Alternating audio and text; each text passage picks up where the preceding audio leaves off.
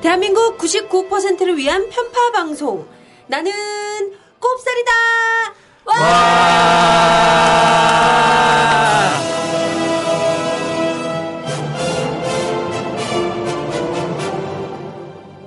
여러분들의 경제 눈을 환하게 밝혀드리는 등대지기 나는 꼽살이다 120회 시작하겠습니다.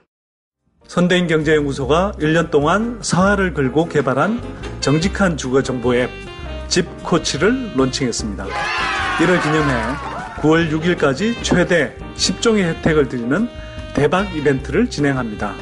부동산 꿀팁 보고서와 주식 투자 3종 보고서 등을 제공하는 이번 기회 절대 놓치지 마세요. 070-7584-2050 또는 홈페이지 참조. 나는 꼽살이다 120회. 저는 개구멍 각현합니다. 네, 좀 심플하죠? 네, 좀 심심할 겁니다. 네, 지난해까지는 제가 소개를 할 때 어쩌다 보니 자칭타칭 국민 여동생이 된 36짤 곽현아예요. 이렇게 얘기를 했는데 작가님께서 이제 그만하라고. 이제 아무도 여동생이라고 안 하는데 왜 그러냐고 막 짜증을 내서 때려치기를 했어요. 아니, 나는 여동생으로 인정하고 있는데. 그래. 그래, 아니, 그럼 이거 어때? 자칭타칭 국민 이모.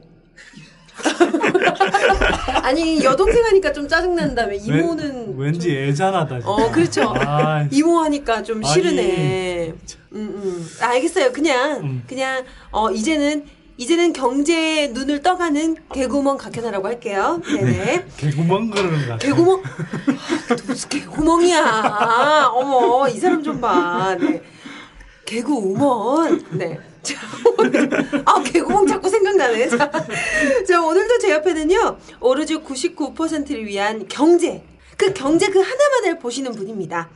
옆에 뒤에 안 보고 오로지 99%를 위한 경제라는 꼬린 지점을 향해 앞만 보고 달려가는 경제계 포레스트 검프 선대인 소장님. 와. 이거 소리를 질러야 되나 말아야 되나? 네, 어때요? 경제계 포레스트 검프 마음에 드세요? 왜 또 포레스트 검프야 나? 경제만 바라보고 달려가는 거지. 네. 포레스트 검프라는 영화가 참 재밌긴 했었죠. 네.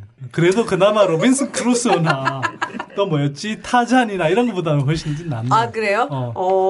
그래. 오늘 드디어 마음에 들어있네. 포레스트 검프. 네. 아니, 흡족한 건 아니야. 그냥 그나마 지금까지 나온 것 중에. 근데 이게 매주 참 기대가 돼요. 이 다음에는 뭐가 나올지. 난 우려가 돼. 그래요? 혹시 또 애청자분들께서 좋은 아이디어 있으시면 뭐 경제계 땡땡땡 이런 거 좀 게시판에 좀 올려주세요. 선대인 소장님 욕 좀 그만 올려놓으시고. 욕만 나오는 줄 알겠네. 나 진짜. 아시겠죠, 여러분? 많이 올려주세요. 나는 꼽살이다 120회. 자, 그럼 오늘의 주제 얘기 한번 시작해보도록 할게요. 자, 오늘요. 나 꼽살은요.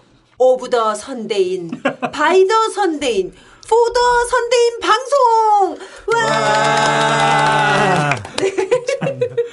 자, 오늘 저희가 요 근래 선띠 오빠가 인생을 다 거셨잖아요. 그렇죠? 다는 아니고 한 99%? 선띠 오빠의 인생 99%를 걸은 바로 그 앱 이야기를 한번 해보도록 하겠습니다.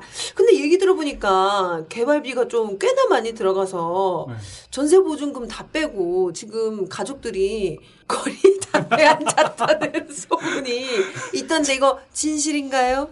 진실 아니죠. 네. 아직 전세 손가락만 쪽쪽 빨고 있다는데 진실인가요? 아니죠. 잘 먹고 있어요. 네. 그래요? 네. 물론 좀 자금은 들어가긴 했는데 네네. 제가 뭐 그렇게까지 못 살진 않아요. 아, 그래요? 근데 용인에서 제보자가 황덕창 씨라고. 우리 작가잖아. 대본 쓰는 작가. 그러니까요. 네. 아무튼 소장님이 정말 이 시간과 노력 그리고 정력까지. 네. 정력. 네. 자금까지 아낌없이 투자해가지고 이 집코치라는 앱을 내놨어요. 그래서 오늘 낙곱살에서요 그 얘기 좀 한번 저희가 해보려고요. 저 작가님들이 한번 등을 떠밀어서 한번 오늘 그 얘기 해보려고 저희가 오늘 나를 잡았습니다. 네. 근데 선필 오빠는 또 광고성이다 이래서 좀 혹시 뭐 마음이 좀 불편하시거나 좀 죄송하거나 이런 마음이 있나요? 그렇지는 않고요. 약간 뭐 되게 뻔뻔하네, 이 사람. 그러니까 좀 못 이기는 척은 해야 되지 않을까? 이 사람 좀 뻔뻔해. 네네. 뭐 저희들이 그래도 뭐 알잖아요. 뭐 욕은 저희가 안 먹고 다 선딜 우리 선대 소장님이 먹을 거니까 욕하기만 해봐. 집코치 얘기 좀 한번 해볼게요. 아니 근데요, 집코치의 반응 좋던데? 엄청 좋죠. 지금 보니까 다운로드가 지금 며칠 안 됐는데 벌써 5,000명이 다운. 5,000이 뭐야? 지금 7,700명. 7,700명. 지금 며칠 됐어요? 글쎄요, 열흘이 채 안 된 것 같지 아직.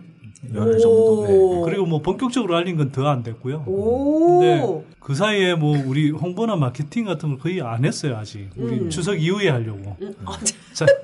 자금이 충분치 않아서. 그렇죠. 추석 전에 좀 이제 직원들 뭐 좀 선물도 사줘야 되고. 그러니까. 그런데도 많은 분들 이렇게 다운받고. 리뷰도 좋더라고요. 그러니까요. 네. 리뷰가 뭐 선대인 소장은 믿고 뭐 다운 받는다 막 이런 식의 리플들이 있더라고요. 막곱살 청취자분들이 좀 있는 것 같아요. 그러니까. 근데 그런 분들 아니고도 리뷰를 보니까 상당히 좀 좋은 리뷰들을 많이 달아줘서 네. 고무적이죠, 되게. 네. 사실 그 선대인 소장님 하면 이 부동산 얘기를 정말 많이 하셨던 분이라 이분이 또 이 주거와 관련된 이런 앱을 만든다 이러면은 굉장히 많은 분들이 당연히 관심을 가질 수밖에 없거든요. 네. 그래서 이걸 왜 만들었고 도대체 사람들이 무엇을 얻을 수 있는데 얻을 수 있는지 그 얘기 좀 잠깐 하고요. 그 다음에 사실 요즘 부동산 시장 뭐 주변에 얘기들 많은데 저도 지금 좀 하나 지금 분양 받을까 말까 지금 고민 중이 있거든요. 뭐 계집? 뭐? 뭐? 난 계집이라고 지금 욕한 거야? 아니면 반려견? 반려견? 무슨 얘기하는 거야? 나도 그 계집, 이 요망한 계집 이건 줄 알고 왈왈집? 무슨 말 하는 거예요, 지금. 네네. 그래서 지금 이제 분양시장을 중심으로 굉장히 요즘 주택시장이 뜨거운데, 다시 투기 열풍이 좀 있는 조짐이 보이고 있어요. 그러다 보니까, 이 선대 소장님한테, 어이, 선씨, 집값 떨어진다며, 집만 오르고 있어? 당신 틀린 거 아니에요? 이런 식의 얘기를 하는 분들이 좀 종종 계십니다. 그래서 사실 선택 오빠가 요즘 최근까지 집코치 개발 때문에 사실 그 얘기는 거의 안 하셨잖아요. 그래서 오늘은 부동산 시장과 특히 이 주택 시장의 현재 상황 그리고 전망에 관련된 얘기 함께 나눠보도록 하겠습니다. 자, 오늘의 주제가 이래서요. 오늘은 소장님의 동무대가 될 줄 알았는데 아닙니다. 오늘 젊은 청년 둘. 청년 아니야. 둘 다 결혼했어. 했어? 결혼했어요? 네. 두 분 다 했어요? 네. 처자식은 있으시죠? 없어요. 없어요? 아직? 네, 없어요. 그래요. 그러네. 처 반려견은 있어요. 처 반려견? 그래요. 이거 왜 이래 자꾸 오늘? 자꾸 계획을 하려고 그래. 아니 좀 이따 말씀드릴 텐데 우리 기획자는 그 실제로 반려견이 고양이지 참. 맞다. 미안하다. 맞아. 그때 예전에 고양이만 얘기했었는데. 잘못 이야기했네. 하여튼 반려고양이를 반려묘. 자식처럼 진짜 아끼시는 분이에요. 그렇구나. 훌륭하신 분입니다. 네네. 또 이분은 뭐 왈왈 강아지 기르시나요? 아니요, 저희 기르는 건 없습니다. 기르는 거 없고. 예. 네네. 기를 인상이 아니잖아. 그렇죠. 잡아먹을 인생. 아이고, 나 저 처음 뵈서 말할까 말까 망설였는데 본인 입으로 다 알고 있습니다. 말씀해 주시니까 속이 후련하네요. 네. 자, 요즘 게스트분들이 좀 굉장히 올드하신 오빠들 분이 많으셨는데, 자, 그래도 결혼은 하셨지만 파릇파릇한 젊은 청년 두 분이 나오셨습니다. 자, 오늘 나오신 분들은요, 집코치 개발의 주인공들이라고 보면 될 것 같은데요. 기획 및 PM 총괄? PM이 뭐죠? 그러니까 프로젝트 매니지먼트니까. 네네. 예, 프로젝트 관리죠. 그럼 뭐 기획자라고 말씀드리면 될까요? 네, 기획자 서승원님 그리고 김영훈 개발 총괄님 나오셨습니다. 와. 네, 두 분 자기 소개 좀 해주세요. 네, 안녕하세요. 집코치 PM과 기획을 책임지고 있는 서승원입니다. 집코치에서 개발을 맡고 있는 김영훈입니다. 반갑습니다. 네, 반갑습니다. 네. 사실 저 그 기획자님 서승원 기획자님은 제가 예전에 한번 회식 자리에서 한번 뵌 적이 있는데 그때 고기를 먹으면서 그쵸. 막 고양이 얘기 엄청 많이 하고 맞습니다. 그랬던 기억이 나는데 그럼 두 분이 실질적으로 일을 다 하셨고 그러면은 소장님 뭐 하셨어요? 정신적인 지주가 됐죠. 뭐라고? 한마디로 영적 지도자? 한마디로 옆에서 나불나불? 그쵸? 바지 사장 뭐 이런 거 아니야? 전체 서비스의 어떤 지향점, 철학 및 자금 조달? 네, 그냥 자금 조달이라고 할게요. 네네. 자, 그래서 이 두 분을 또 이 성함이랑 또 다 부르면 좀 힘드니까 제가 그래서 서기획자님, 김개발님 어때요? 김개발. 네, 괜찮습니다. 예. 김개구멍보단 낫잖아요. 아까 나보고 개구멍이랬잖아. 네, 김개발님 네. 그리고 서기획님 네. 이렇게 한번 좀 부르도록 하겠습니다. 네, 알겠습니다. 네, 자 일단 바지 사장, 네, 네 바지 사장 아니라니까 그러네. 네, 선딜 오빠. 자, 집코치 앱. 자, 이 아이디어 왜 떠오르셨는지, 언제 어디서 왜 만들어야 돼야 되겠다 이런 생각을 하셨는지 육하 원칙에 따라서 좀 설명을 좀 해주세요. 사연 구상은 몇 년 전부터 했어요. 그러니까 이게 제가 부동산 문제 관련해서 이제 패러다임이 변하는 시기고 거기에 따라서 사람들 인식도 좀 바뀌어야 되는데 이게 이제 뭐 책으로 떠들고 방송으로 떠들었는데 사실 또 한계가 있잖아요. 네. 그래서 이걸 요즘 뭐 시대가 모바일 시대인데 모바일 시대에 맞게 모바일 앱을 사람들이 그냥 사용하면서 좀 이렇게 자연스럽게 인식이 좀 바뀌고 또 한편으로는 그분들한테 도움되는 그런 서비스를 제공해 보면 어떨까 이런 생각을 했던 거죠. 네. 근데 몇 년째 실행을 못하고 좀 망설였어요. 제가 이게 이쪽이랑 사실은 뭐 안 친하고 잘 모르니까 그러다가 이러다간 정말 못하겠다 싶어서 지난해 초에 뭐라도 저지르자 막 그러다가 이제 기획자분을 만난 거죠. 그래서 처음에 다른 분이 한 분 계셨는데 이제 그분 나가셨어요? 싸웠죠? 아니요, 저는 싸우지는 않아요. 안 싸웠어? 싸운 거 아니야? 막 물고 뜯고 막 이 새끼야 저 새끼야 막 이러다가 나간 거 아니야? 더러워서 내가 못해 먹겠다 퇴 이러면서 나간 거 아니야? 죄송해요. 이 언니가 보통 이렇게 아니, 프로젝트 하다 보면 많이 싸우거든. 아니 그게 아니라 지금 기다렸다는 듯이 옆에서 아주 막 숨도 안 쉬고 말을 하네. 퇴까지. 아니 요걸 어찌나 찰지게 하는지 진짜. 아니 그래서 한 분이 계셔. 원래는 이거 막말은 편집해야 되는데 이거 여기 너무 찰지게 나와서 편집을 해야 될까 말아야 될까 고민이 됩니다. 네, 그래서 이게 한 그래서 분이 먹긴 말하시고. 네네.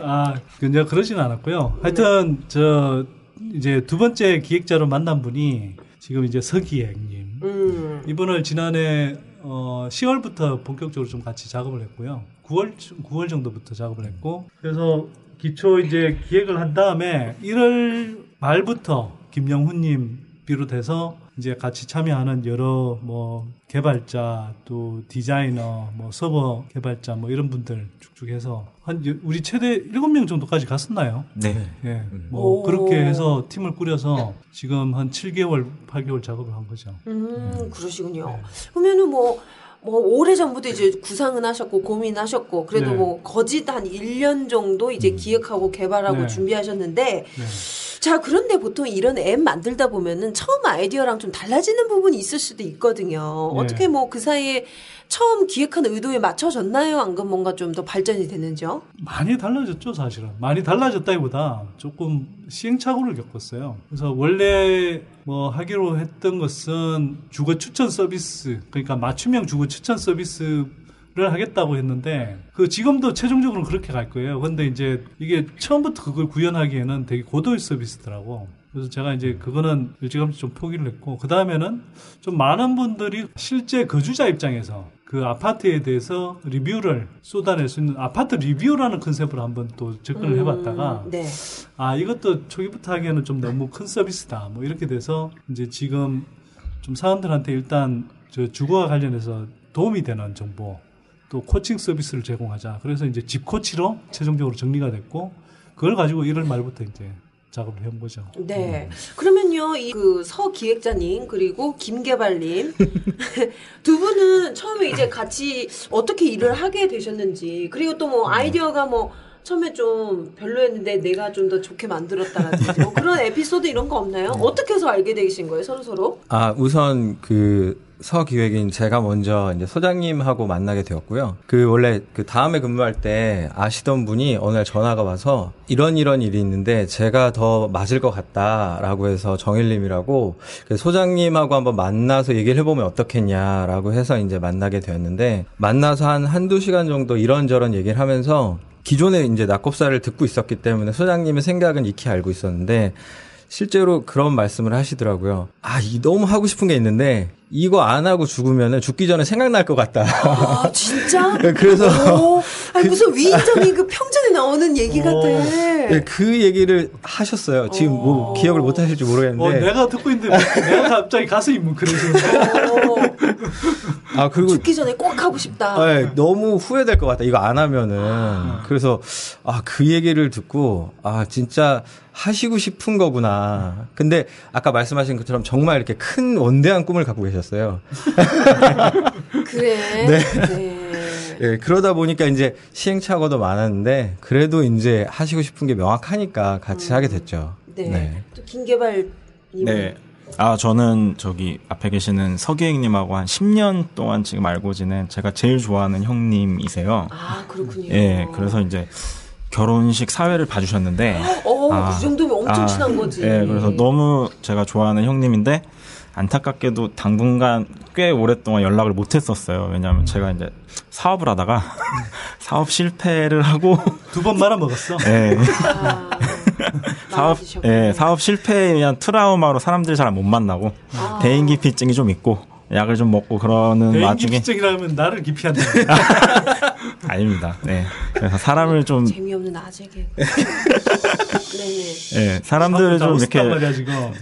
못 만나던 와중에 그래서 이제 저도 다른 일도 막 이렇게 하고 있고 정리가 되고 있었는데 잠깐 시간이 붕 떴어요. 그래서 아무것도 안 하고 그날은 집에 이렇게 있는데 서기행님이 갑자기 전화가 오셔가지고 잘 지내냐고 어떻게 지내냐고 그래서 그날 갑자기 연락이 와서 2시간 있다가 커피숍에서 만났어요. 네. 커피숍에서 만나서 지금 이제 한 얘기가 지금 이 얘기였던 거예요. 이 개발에 대한 얘기.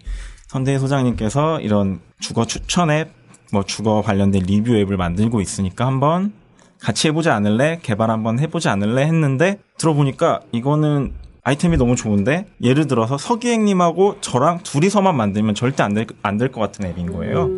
그래서 정말 그 분야의 최고 전문가가 어쨌든 함께하는 앱이고 해서 저는 되게 재밌다는 생각이 들어서 바로 해보겠다고. 원래는 이거를 합류하기 전에 원래 하려던 일이 있었어요. 원래 이렇게 합류를 해서 들어갈 일이 있었는데 거기에는 죄송하다고 얘기를 하고 여기에 합류를 하게 됐습니다. 아니 봤지? 내가 정신적 지지로 하고 했잖아. 세뇌 교육 받은 것 같아. 최고의 전문가를 만났기 때문에 안 할 수가 없었다. 가끔 저런 환상을 심어줘요. 네, 끈끈하네요 이 세 분이. 자, 전에 선띠 오빠가 집코치 소개를 하면서 이런 얘기를 했어요. 사는 것으로서의 집에 대한 정보가 아니라 buying, 사는 곳으로서의 집에 대한 정보를 제공하겠다. 자, 이게 무슨 뜻일까요, 서 기자님? 사는 것이라는 거는 실제로 어떻게 보면 개인에 대한 소유물, 자산에 대한 개념이지만 실제로 집은 그런 공간이 아니잖아요. 집은 자기가 아침에 눈 떠서 밥 먹고 출근도 하고 아이들과 같이 놀고 그렇게 행복한 주거 공간이어야 되는데 실제로 지금 너무 집을 자산화 시켜가지고 자산 증식의 수단으로서 계속 그렇게 되는 거지 집은 원래 먹고 자고 행복한 공간이거든요. 그리고 자기 생활에 맞는 지역에서 생활을 해야 되는데 어떻게 보면 그런 식으로 사람들의 생각이 잘 안 되고 있다. 그래서 어떻게 보면 사는 것이 아닌 사는 곳으로의 의미가 좀 필요하다라고 이제 말씀을 드리는 거죠. 아, 그렇군요. 말 잘한다. 많이 적어왔는데? 뭘 엄청? 내가 봤는데, 내가 이제 낙곱살 대본 미리 줬잖아. 뭘 엄청 적어왔어? 정답 노트로 이렇게 다 새기하고, 밤샜나봐. 형광펜으로 막 새기고. 꼼꼼하시네, 보니까. 그때 말 잘하죠. 기획자님 이러시고. 근데 개발자님 개인적으로 굉장히 좀 힘드셨던 부분이 많았을 것 같은 느낌이 드는 게 이분이 진짜 경제만 알지 컴퓨터는 하나도 모르잖아요. 헐. 헐. 아니 내가 컵맹, 맹, 수맹, 수학맹, 맹. 네, 그래가지고 어떻게 이 선대인 소장님이랑 커뮤니케이션 잘 됐을까? 막 이런저런 생각이 드는데요. 아, 네. 커뮤니케이션에는 그렇게 문제는 없었고요. 그 뭐가 좀 화가 났었나요? 아, 화는 난 적은 없었습니다. 사실 제가 이거는 뭐 사실대로 말씀을 드리지만 제가 지금 한 8개월, 9개월 일하면서 소장님한테 화가 났던 적은 없었고요. 예, 네. 지금까지 뭐 특별히 불만이 있어서 막 화가 나서 이거 일을 때려쳐야겠다 뭐 이런 생각은 한 적은 없었습니다. 아, 그래요? 예. 정말? 욕설다가 아니라 뭔가 좀 더 찬양 모드여야 돼요. 약간 뭐가 2% 부족해. 세뇌 교육을 충분히 못 시켰나 봐요. 그러니까 뼛속까지는 아직까지 안 들은 거야. 술을 좀 더 사주시면 네. 술을 좀 더 사줘야 될 것 같네요. 네네. 자, 이렇게 애써서 만든 앱. 자, 그러면은 이 집코치에 관한 본격적인 얘기 함께 나눠볼게요. 자, 우리 그 서 기획자님, 그리고 김개발님, 네. 그리고 펜츠 CEO 선대인 오빠가 의기투합해서 열과 성의를 다해 만든 앱 집코치. 자, 근데요, 이게 만들어 놓고 그냥 놔두면 안 되잖아요. 이게 잘 쓰여져야 돼. 그런 게 이제 또 가치가 있는 건데, 일단 선딜 오빠, 어떤 사람들에게 이 앱이 필요한지 설명 좀 부탁드릴게요. 일단 뭐 어떤 형태의 거래가 됐든 살 집을 고르는 분들한테는 뭐 다 도움되는 앱이라고 생각해요. 그러니까 거래를 하기 전에 가능하면 한 번이라도 이렇게 들러보시면 도움되는 앱이라고 생각하고요. 그 중에서도 저희가 어쨌거나 초기 버전이잖아요, 이게. 초기 버전을 내놓으면서는 그래도 좀 전세 세입자들 고충을 들어주는 방향으로 초점을 좀 많이 맞췄어요. 그러니까 왜 그러냐 하면 지금 전세난이 지금 굉장히 심각한데도 한번 보시면 정부도 전세와 관련 전월세 대책을 제대로 안 내놓지만 뭐 나름대로 부동산 정보라는 것도 보면 이렇게 전세난이 심각한데 전세 세입자들 입장에서 필요한 정보들을 제대로 제공하는 앱이 하나도 없거든요. 그래서 우리는 적어도 그래도 좀 이분들한테 최소한의 도움이라도 되는 그런 앱을 좀 만들어야 되겠다. 그래서 집코치 안에 전세코치라는 따로 메뉴를 만들어서 운영도 하고 있고 그렇죠. 근데 사실 진짜 말씀 잘하신 게요. 제가 또 월세 살고 있잖아요. 네. 근데 저는 전세로 너무 가고 싶어요. 네. 근데 일단 전세 물량이 얼마 없고 네. 전세가 있더라도 너무 불안해서 네.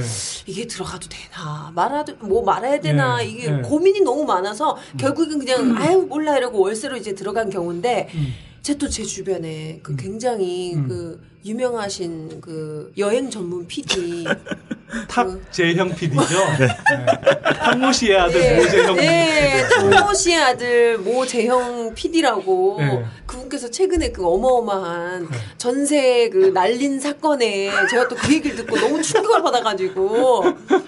제가 또 최근에 한번 모셔가지고 방송에서 얘기를 나눠봤는데 얼굴이 맛이 같고 얘기를 하고 싶어 하지 않아. 그래가지고 그게 마음 보니까 너무 제 마음이 너무 안 좋더라고요. 그러니까 뭐 꼭 그런 사례가 아니더라도 요즘 이제 뭐 집값도 올랐지만 전세값이 너무 올라서 맞아요. 이게 이제 전세 보증금을 안전하게 확보할 수 있을까 이 불안해하시는 분들 많잖아요. 그래서 지금 뭐 말 나온 김에 하나 소개드리면 우리 집코치 안에는 전세 보증금 내가 예를 들어서 집주인 그 대출액하고 전세 보증금 이렇게 규모를 이렇게 쭉 넣으면 내가 어느 정도 안전하게 전세 보증금을 돌려받을 수 있을까 이걸 따져볼 수 있는 그 기능이 있어요. 그래서 그런 부분들은 사실 다른 앱에서 이렇게 찾아보기 힘들거든요. 그런 식의 뭐 세입자들 고민에 도움이 되는 그런 정보들이 꽤 많이 있습니다. 그렇군요. 자, 저도 집코치 깔았거든요. 저는 이 삼성폰이어가지고 깔아서 써보니까 근데 처음에 보니까 자기 집 뭐 어디에 살고 있는지 뭐 이런 거 등록을 막 하게 되더라고요. 자, 서경님 그러면 어떤 정보들이 쫙 뜨게 되나요? 지금 현아님이 말씀하신 것처럼 기본적인 정보를 입력하게 되시면 어떻게 보면 저희 컨셉이 누구도 말하지 않았던 정보를 말해주는 주거 정보 앱 집코치잖아요. 그래서 아까 소장님이 좀 전에 말씀하신 것처럼 지금 살고 있는 집의 보증금이 안전한지 그리고 우리 집 관리비가 진짜 적정한지 뭐 이사 갈 때 됐는데 그때쯤 매물이 있는 곳이 어디 있는지 뭐 이런 것들이 홈 화면에 쫙 이렇게 보여지게 되어 있어요. 네. 정보 근데 뭐 당연히 거짓은 아니겠죠? 아, 그럼요. 저희의 정보는 기본적으로 거짓이란 없고요.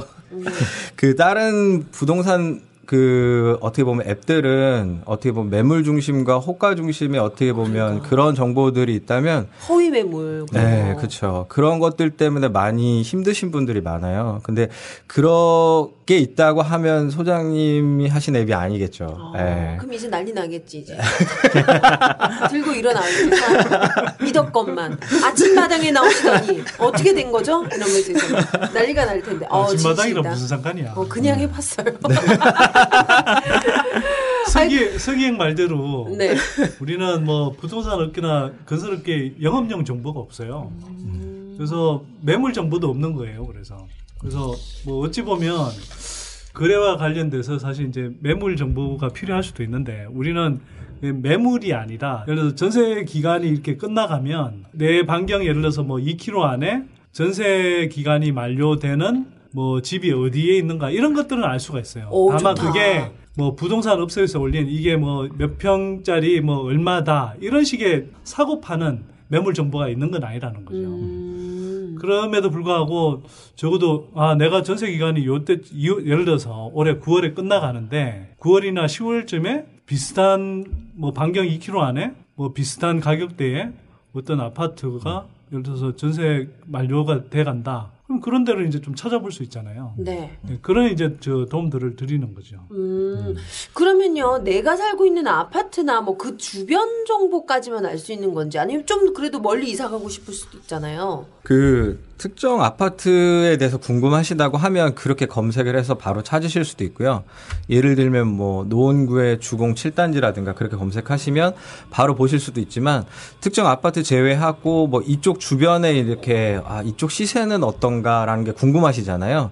예를 들면 중계동은 아파트가 많으니까 아파트 시세가 궁금하고 새로 뭐 이제 뉴타운들이 생기면 그 근처도 궁금하실 거고 또 항상 그걸 어떻게 보면 가장 고가에서 강남은 어떤지 그런 것들 궁금하실 때는 그냥 지도 화면으로 바로 가신 다음에 이렇게 쭉 지도를 움직이시만 하셔도 그 주변의 시세들을 다 보실 수 있습니다. 네. 그러면 이런 검색 기능이나 이런 집코치 기능들이 내가 뭐 전세집을 뭐 예를 들어서 싸게 좀 구할 수 있다 이런 데 도움을 받을 수가 있나요? 어때요? 어떤 도움을 받을 수가 있는지. 네, 실제로 그 지식 쇼핑 같은 경우도 물건 구매하실 때 가격 비교를 하시잖아요. 그렇죠. 근데 가격 비교를 한다는 것 자체가 어떤 정보, 물건에 대한 정보를 알고 그다음에 이제 좀 더 싸게 구매를 하거나 정보가 충분히 있기 때문에 좀 더 합리적인 쇼핑을 할 수 있는 것처럼 집 또한 그렇게 가능한 거죠. 실제로 부동산이나 이런 데를 가게 되면 항상 호가 정보라든가 그리고 제한된 정보만 있기 때문에 어떻게 보면 정말 합리적인 거래를 하고 싶어도 제가 정보가 부족하기 때문에 그들 말을 믿어야 되는 게 어떻게 보면 약간 정보가 한쪽에 편향되어 있는 거죠. 그렇죠. 정보의 불균형이 있는. 그러다 보니까 이제 저희가 실거래가 정보랑 기본적인 추이 이런 것들을 가지고 이제 제공하게 되면 정보를 습득하시고 이제 거래를 하시게 되면 좀 더 합리적인 거래를 하실 수 있거나 사기나 이렇게 뭐라고 해야 되지? 허위 매물? 사기? 그렇죠. 눈탱이 안 맞을. 눈탱이 안 맞을 수 있다. 잠깐 욕됐는데요. 뭐. 괜찮아요. 나는 팟캐스트에 한번 적응해 보겠다고. 저렴한 표현들 구사해 보려고 그러는데 익숙하지가 않은 거야. 그건 아직 더 단련되셔야 될 거예요. 예, 많이 힘드네요. 김용빈 오빠나 저에 비하면 베이비 토크 수준이에요. 네네. 근데 굉장히 말씀 잘하시네요. 잘하죠. 어디 가서 뭐 프레젠테이션 이런 거 하면 굉장히 사람들한테 혹할 것 같아요. 실제로 잘하고요. 네. 또 사실 저렇게 말하려면 생각이 이제 명료하게 정리돼 있어야 되는 거죠. 지금 굉장히 뿌듯해하시네. 저는 잘 키웠어 이런 최고의 선수들하고만 일합니다. 근데요. 그 작가님께서 지금 긴급 질문을 하셨는데요. 엄마 아파트도 검색되냐고 물어보시는데요. 엄마 아파트 검색되나요? 엄마 아파트는 검색이 돼요. 엄마 아파트 돼요? 엄마 아파트는 안 돼요. 엄마 아파트 안 돼요? 정말 오늘 날씨가 너무 뜨거워요. 네. 재밌어요. 네. 수모님이 중요한 이야기를 하셨는데. 네네. 우리가 제공하는 그 가격 데이터는 전부 다 실거래가를 기본으로 합니다. 그러니까 뭐 아시겠지만 제가 낙고살 방송에서도 여러 차례 떠들었지만 국토교통부에 들어가면 실거래가를 하긴 할 수는 있어요. 네. 근데 이게 그냥 월별로 뭐 거래된 거 이렇게 지역을 찍겨 들어가서 아파트 단지들을 살펴보면 숫자로 쭉 나오거든요. 그래서 그걸 가지고 봐야 되는데 이게 막 시계열상으로 이렇게 2006년부터 어떻게 움직여 왔는지 이런 것들을 보기가 되게 힘들게 돼 있어요. 그러니까 그래프 자체가 없거든. 그래서 우리가 이걸 좀 많은 분들이 보기 편하게 그러니까 그래프로 보여드리고요. 그래프 좋다. 한눈에 볼 수 있게. 시각적으로 쉽게 그 가격 흐름을 이렇게 보실 수도 있도록 만들어놨고 또 한편으로는 이렇게 보여드린 이유가 호가를 기준으로 하는 것보다 실거래가가 사실 시장에서 정말 실제 거래되는 가격이잖아요.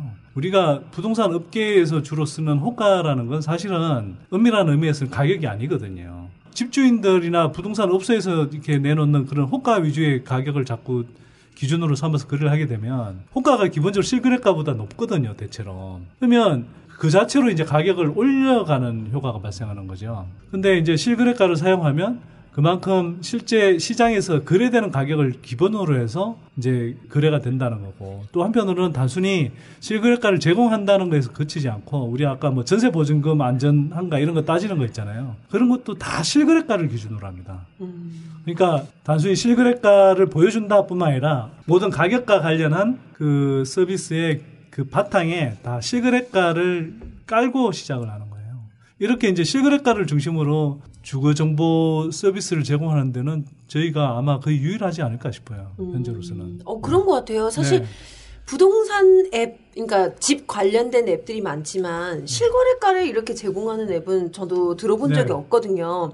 그런데 두 분은 지금 어떻게 자가세요, 전세세요, 월세세요? 저는 그 은행에 월세를 내고 있는 자가. 네. 저도 은행에 월세를 내고 있는 전세입니다. 그럼 전세이시면은 좀 어떻게 앞으로 나 같은 이런 전세 세입자들에게 도움이 되겠다 하고 만드셨겠어요? 좀 그렇죠. 제가 주시겠어요? 전세를 살고 있기 때문에 아무래도 그런 부분에 되게 공감을 하면서 만들 수 있었고요. 아무래도 앞으로 계속 도움이 될 수 있는 앱을 만들기가 더 수월했던 것 같습니다. 그렇군요. 네. 저도 이제 곧 계약이 끝나가는데 집코치의 앱 저도 한번 적극적으로 한번 써봐야 될 것 같고요.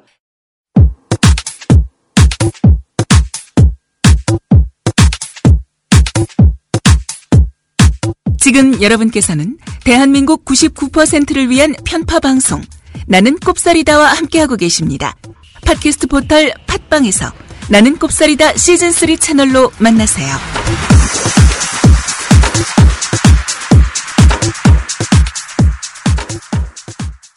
자, 선대인 오빠의 역작. 하지만 알고 보면 서승원 기획님, 김영훈 개발님 두 분의 역작. 네. 집코치 앱. 자, 이제 막 세상에 나왔습니다. 자, 앞으로 추가하거나 개선하고 싶은 기능이 좀 많을 것 같아요. 제가 보니까 거기 게시판에 사람들이 이거 어떻게 이거 안 되던데요. 추가해주세요. 막 이런 얘기도 있더라고요. 자, 지금 어느 정도 만족하고 계시나요? 선대인 오빠는? 지금 초기 상태이기 때문에요. 저희가 구현하고 싶은 게 앞으로 굉장히 많지만 초기 상태로 치면 90점 이상을 주고 싶어요. 저는 개인적으로. 실제로 많은 분들 리뷰를 남기신 걸 보니까 그냥 믿고 쓰는 앱 이런 표현도 있지만 실제로 그냥 실제 사용해보니 정말 기다리던 종류의 앱이 나왔다. 이렇게 이제 리뷰를 써주신 분들도 꽤 있더라고요. 그런 거 보면서 되게 좀 뿌듯하고요. 계속 근데 추가하고 또 업그레이드 해야 되는 부분들이 많이 있습니다. 그러니까 우리 지금 기능들 중에는 지금 우리 이미 생각하고 있는 것 중에는 그 각 지역별로 동단위 수준까지 전월세 전환율이 어느 정도인가. 요즘 반전세로 돌리는 경우들이 많은데요. 이게 일종의 기준점으로 삼을 만한 그런 이렇게 이 자료가 없잖아요. 그래서 그런 것들을 우리가 이제 참고할 수 있는 자료들도 제공할 생각이고 또 대략적이긴 하지만 이른바 분양 원가 대비해서 실거래가가 어느 정도 부풀려져 있는지 이런 것들을 좀 확인할 수 있는 그런 기능들도 추가하려고 하고 또 한편으로는 아까 이제 이런 것도 있어요. 아까 실거래가를 말씀드렸는데 실거래가를 사용한다 이렇게 이야기를 하면 어떤 분들은 실제 거래가 잘 안 일어날 때는 결국은 호가라는 게 가격 아니냐 이렇게 이야기하시는 분들이 있거든요. 그래서 실거래 사례가 없을 때는 저희가 그 빈 부분을 메울 수 있는 실거래가 추정 서비스도 하고요. 또 향후에는 한 3, 4개월 후까지 집값을 예측할 수 있는 그런 기능도 저희가 추가하려고 합니다. 이게 이미 저희가 서울대 박사팀하고 프로젝트를 진행해서요. 이미 거의 한 80% 이상 그 완성 단계에 있습니다. 그리고 그런 기능들도 이제 추가할 거고, 한편으로는 나중에는 지금 국토부 실거래가 지수라는 게 나오긴 하지만 이게 또 시장 상황을 충분히 잘 반영 못하는 경우들이 있거든요. 그래서 저희가 뭐 가칭, 집덱스라고 일단 이름 붙여놨는데, 집코치의 집, 네. 그 다음에 인덱스. 집데스. 알순간 세데스 뭐 이런 걸 생각해서 집데스. 자, 거기까지. 네네. 자, 그래서 지금 실거래가, 국토부 실거래가 지수라는 게 있지만 시장 상황을 충분히 반영하지 못하는 부분이 있어서 우리가 실거래가로 기반하지만 시장 상황을 훨씬 잘 이렇게 반영하는 그런 자체 가격 지수도 이제 개발할 생각이죠. 네. 굉장히 좋은데, 네. 근데 지금 보니까 아파트만 있어서 좀 아쉬워요. 좀 주택, 일반 주택이나 좀 다른 건물들도 검색할 수 있으면 좋을 것 같은데. 예. 지금 저희가 아까 소장님 말씀하신 것처럼 초기 버전이기 때문에 현재는 아파트만 있고요. 지금 아무래도 아파트를 제외한 나머지가 다 전국이기 때문에 데이터가 상당히 많아서 현재 그걸 열심히 밤 늦게까지 새벽까지 달리면서 정리를 하고 있습니다. 네. 그래서 조만간 최대한 빨리 그 준비를 하고 있어서 저희가 그 서비스를 또 하면 대대적으로 또 업데이트를 할 거기 때문에 다시 한번 또 열심히 홍보를 해야 하지 않을까 싶습니다. 네. 그러면 개발자님이 보시기에는 앞으로 또 이런 부분 더 추가될 거다. 네. 지금 우리가 의도했던 바에 몇 %밖에 안 들어가 있다. 뭐 이렇게 얘기를 좀 해주신다면요? 저희가 개발된 거에 지금 제가 봤을 때 한 6에서 70% 정도 초반에서 그렇게 개발이 된 것 같고요. 사실 잡아놓은 거에 비해서 이 스펙을 정리해놓은 거에 비해서 할 게 너무 많아서 그래서 천천히 하나씩 하고 있고, 이제 아까 말씀하신 뭐 그런 주택에 관련된 서비스들, 그 다음에 뭐 추정에 관련된 서비스들도 앞으로 빨리 이제 채워 나갈 예정입니다. 그렇습니다. 자, 선길 오빠 온 가족이 길거리에 앉으면서까지 막대한 투자를 해서 이 앱을 만드셨는데, 근데요, 이 앱을 만들기 무슨 자선 사업하려고 만든 것도 아니고 광고도 없고 뭐 결제하는 것도 없어요. 뭐 먹고 살아요? 직원들은? 부자야 다들? 뭐야? 아니죠. 네. 뭐 먹고 살 거야? 지금은 집코치라고 돼 있는데요. 네. 물론 집코치 서비스가 있고, 나중에 후속으로 올해 아마 12월 전에는 초기 버전이 나오지 않을까 싶은데, 집매치라는 서비스를 할 겁니다. 집매치? 네네. 네. 그러니까 집코치라는 것은 지금 뭐 계속 말씀드린 대로 많은 분들이 좀 더 현명한 주거 판단을 할 수 있는 정보들을 제공하는 앱이라면, 집매치라는 것은 지금 집주인하고 세입자들 간에 이제 이 선호가 많이 달라서 한쪽은 전세를 선호하고 한쪽은 반전세로 돌리고 싶어 하고 이러잖아요. 거기서 생기는 미스매치 때문에 전세난도 심각해지고 있고, 그래서 많은 분들이 이제 고통스러워 하는데, 이 미스매치를 해소해주는, 그래서 매치시켜주는 서비스를 할 겁니다. 그게 이제 집매치 서비스라는 거고요.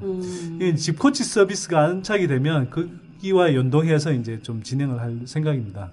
근데 이걸 하게 되면, 지금은 아직은 사실 뭐 저희는 굉장히 이제 구체적인 그 구상과 준비를 이미 마련해 놓고 있는데, 약간 영업 기밀에 해당하는 부분이 있어서 뭐 자세하게까지는 좀 설명드리기 힘들지만, 하여튼 세입자와 집주인들의 이렇게 미스매치가 나서 좀 고통스러워하는 부분들을 해소해주면서, 그래서 전세난도 완화해주고, 또 집주인들이 저금리에 추가적인 노후 자금 마련을 위해서 좀 추가적인 소득도 올리고 싶어 하는데, 뭐 그런 욕구도 같이 해소해주면서 그런 이제 매치 서비스를 하는 거니까, 양쪽에 약간의 이제 수수료도 받고, 또 한편으로는 여기에서 사실 상당한 자금을 저희가 이제 좀 중간에 모을 수 있어요. 그래서 이 자금들을 가지고 적절하게 뭐 수익도 올리고, 한편으로는 협동조합 주택이라든지 공공임대주택에 대한 투자, 이런 것들을 통해서 또 사회적 가치도 계속 만들어가는, 사회적 가치와 비즈니스로서의 가치를 계속 만들어가는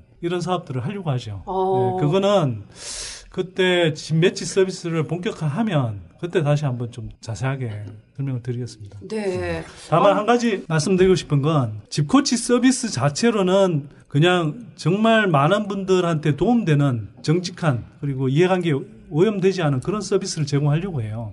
그 집매치 서비스도 뭐 제가 좀 더 자세하게 설명드릴 수 없어서 좀 죄송하긴 한데, 그러니까 전세난 해결해주고 여러 사람들을 도와주면서 또 부동산에 고여 있는 자금을 생산 경제로 이렇게 돌리는, 물꼬를 트는 그런 작업 과정들을 거쳐서 경제에도 도움이 되면서, 그러면서도 이제 비즈니스 가치도 올리는 이런 방식으로 하려고 하거든요. 뭐 예를 들어 부동산 업소의 뭐 영업용 매물 정보, 이게 그거 받아서 뭐 돈을 번다든지, 또는 광고주에 굴종해서 이게 뭐 허위 정보 또는 뭐 이 집 사라는 식의 과장된 정보를 우리가 올려가면서 그렇게 돈 벌 일은 절대 없을 겁니다. 네. 그래서 네. 집코치 서비스는 정말 이해관계로부터 이 단절된, 이해관계 전혀 물들지 않고 운영될 수 있도록 제가 하여튼 최선의 노력을 할 겁니다. 네. 아유, 근데 말씀 듣다 보니까, 야, 원대한 정말 어마어마한 프로젝트를 뒤에 숨겨놓고 계신데요. 네.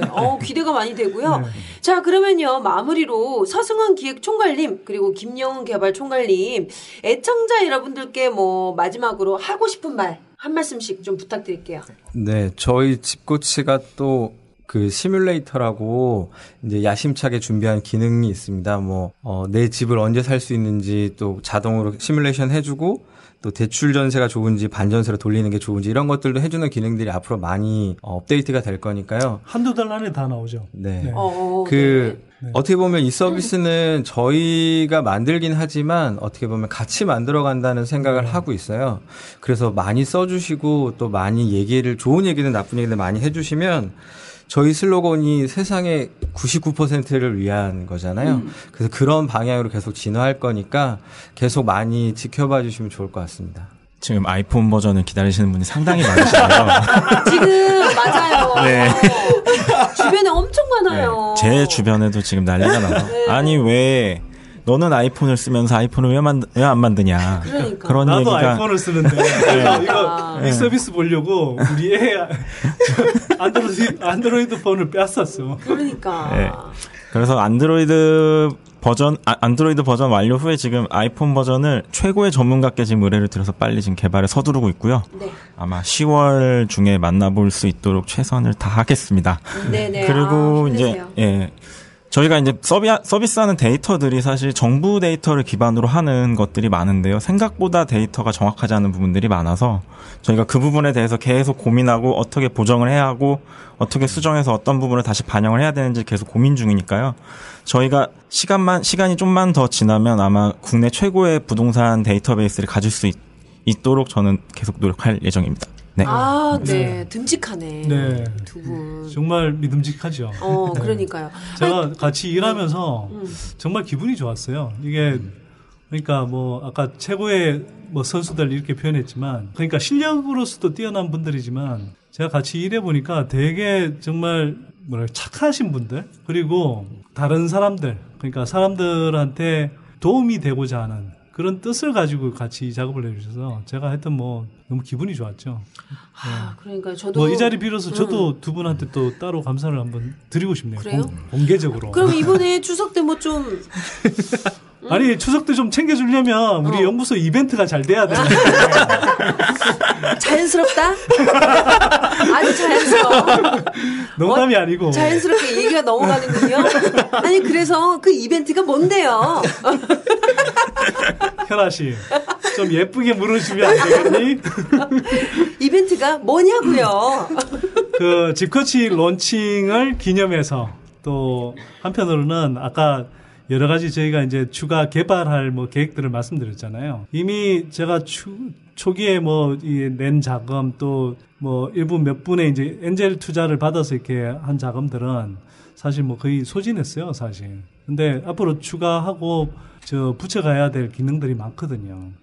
그러면 좀 자금이 필요합니다. 그래서 이제 뭐 집코치 론칭을 기념하기도 하지만 또 한편으로는 이 집코치가 잘 안착할 수 있도록 뭐 추가 자금들이 필요하기 때문에 지금은 근데 이제 아까 말씀드렸듯이 집코치 자체로는 뭐 돈 버는 구조가 없어요. 그래서 일단은 저희 연구소 보고서 회원으로 좀 가입을 하시면 요번에 이제 대대적인 혜택을 좀 드립니다. 사실 뭐 이거 추가 자금 마련한다는 명목으로 뭐 거의 사상 최대의 혜택을 드리거든요. 뭐 대표적인 게 이 집코치에는 뭐 엄청난 빅데이터가 지금 이제 탑재되어 있는 거예요.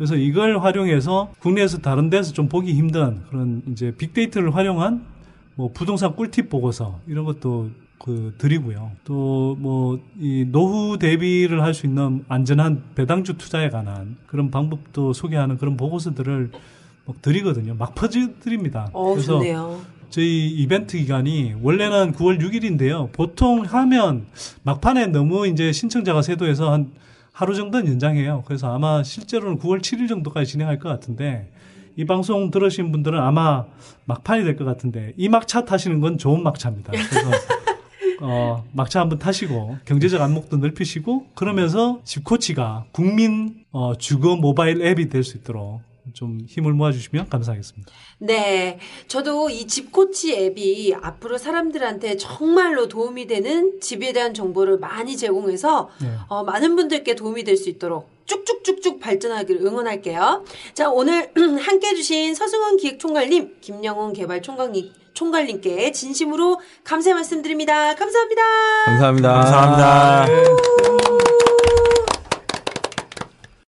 한국은행이 발표한 지난 2분기 가계 빚이 1,257조 3천억 원으로 집계됐습니다.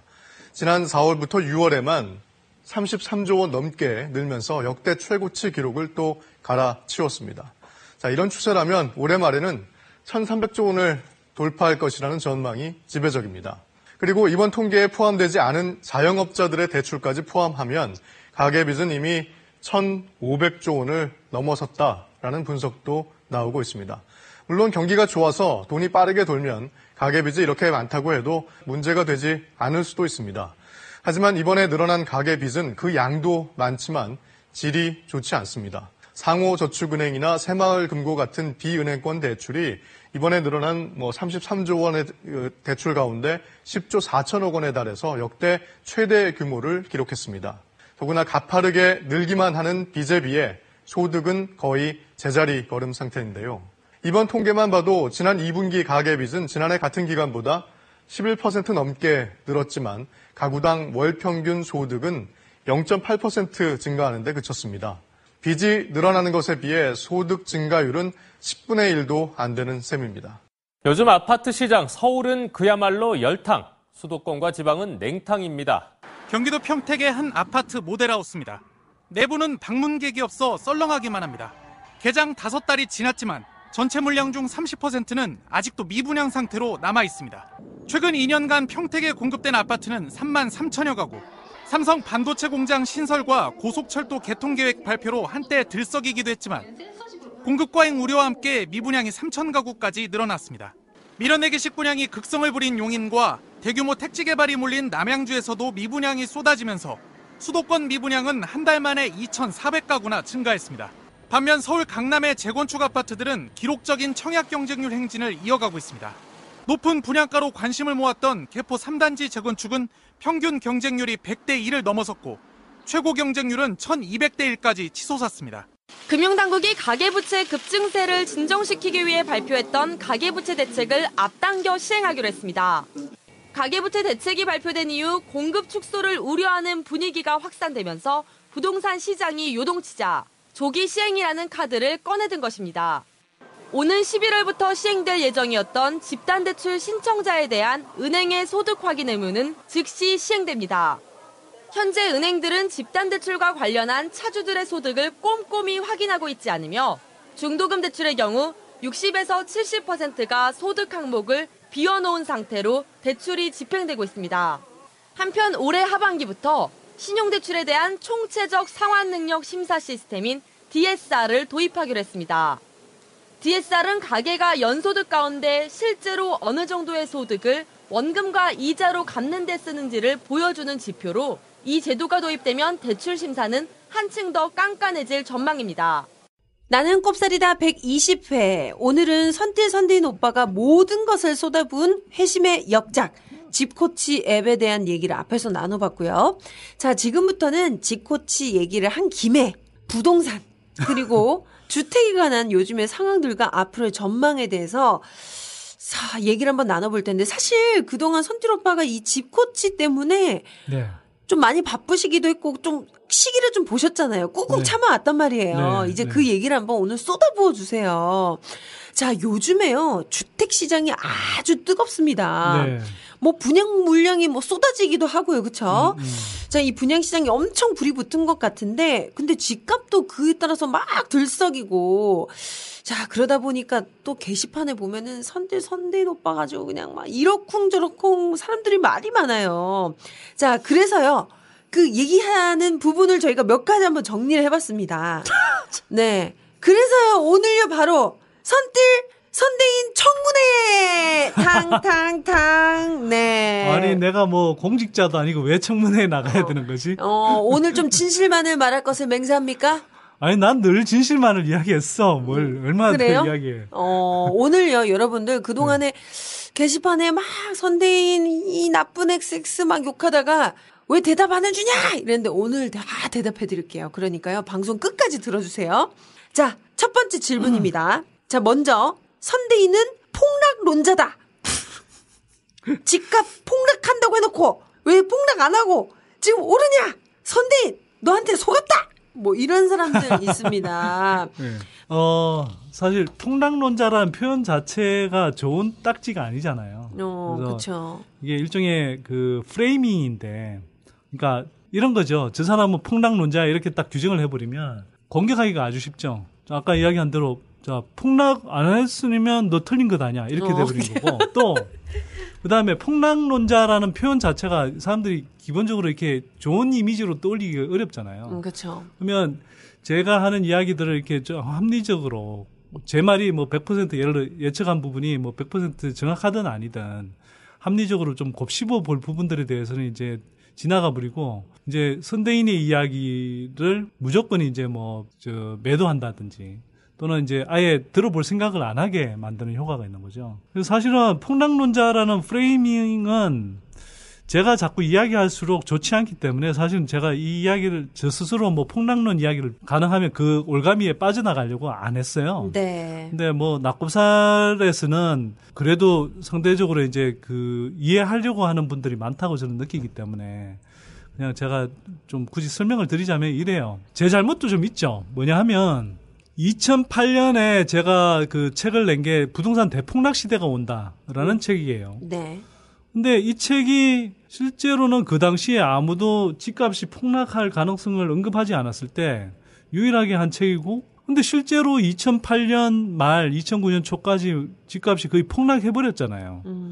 그게 뭐 빠른 속도로 다시 회복돼서 그렇지만 실제로 실거래가 기준으로 그때 한 6, 7개월 만에 서울의 그 아파트 가격이 평균 한 25% 정도 떨어졌거든요. 그건 뭐 폭락 또는 급락이라고 할 수 있어요. 분명히. 엄청 많이 빠졌었네요. 그러니까 그게 이제 사람들이 그게 금방 또 회복되다 보니까 상대적으로. 그러니까 이게 뭐 폭락했냐 뭐 이렇게 돼버리는데 제가 그때 책을 낸 건 그 시점에서 그 부동산 한번 생각해 보세요. 2008년 그때 4월만 하더라도 2008년 총선에 막 뉴타운 바람 불고 막 그랬었거든요. 세계 금융위기가 눈앞에 닥쳐오고 있는데 사람들이 아직 뉴타운 강풍 막 불고 막 그랬을 때는 말이에요. 부동산 불패 신화가 워낙 강하게 자리 잡고 있을 때. 그래서 저는 이제 그 미국에 2007년 여름까지 있었기 때문에 서프라임론 사태, 그러니까 글로벌 금융위기의 단초가 될 수 있었던 그 서프라임론 사태가 이렇게 좀 문제가 생길 수 있다는 가능성들을 계속 보고 있었거든요. 그리고 전 세계적으로 이제 이게 연동성이 되게 강해져 있는 시기잖아요. 그래서 이게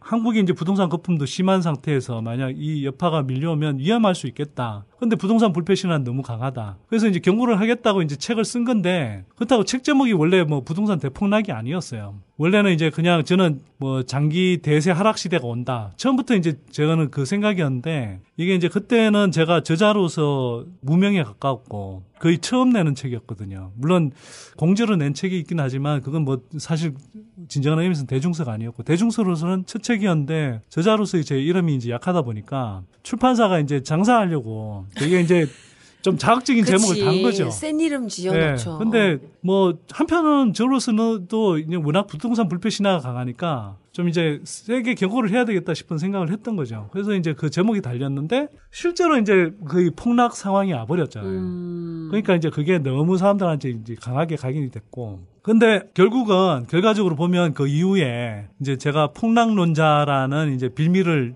이제 제공하게 된 뭐 단초가 된 거죠. 그래서 실제로 이제 근데 그 뒤에 공격하시는 분들 보면 선대인 너는 뭐 폭락한다고 그랬는데 폭락 아직 안 오지 않았느냐 이런 이야기를 계속 하는 거거든요. 주주차. 네.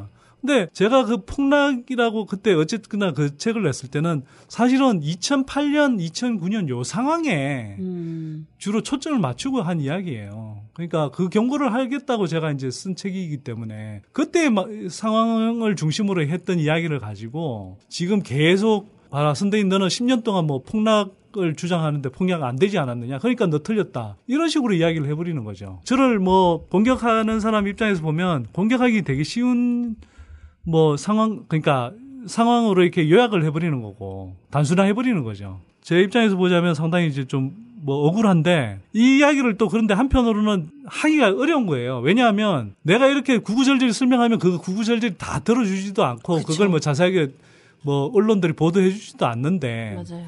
이렇게 하면 또 어떻게 공격하냐 하면 그 사람들이 자 봐라 선대인도 이제 슬슬 발 뺀다 입장 바꾼다 뭐 이렇게 또 이야기를 해버리는 거예요. 네.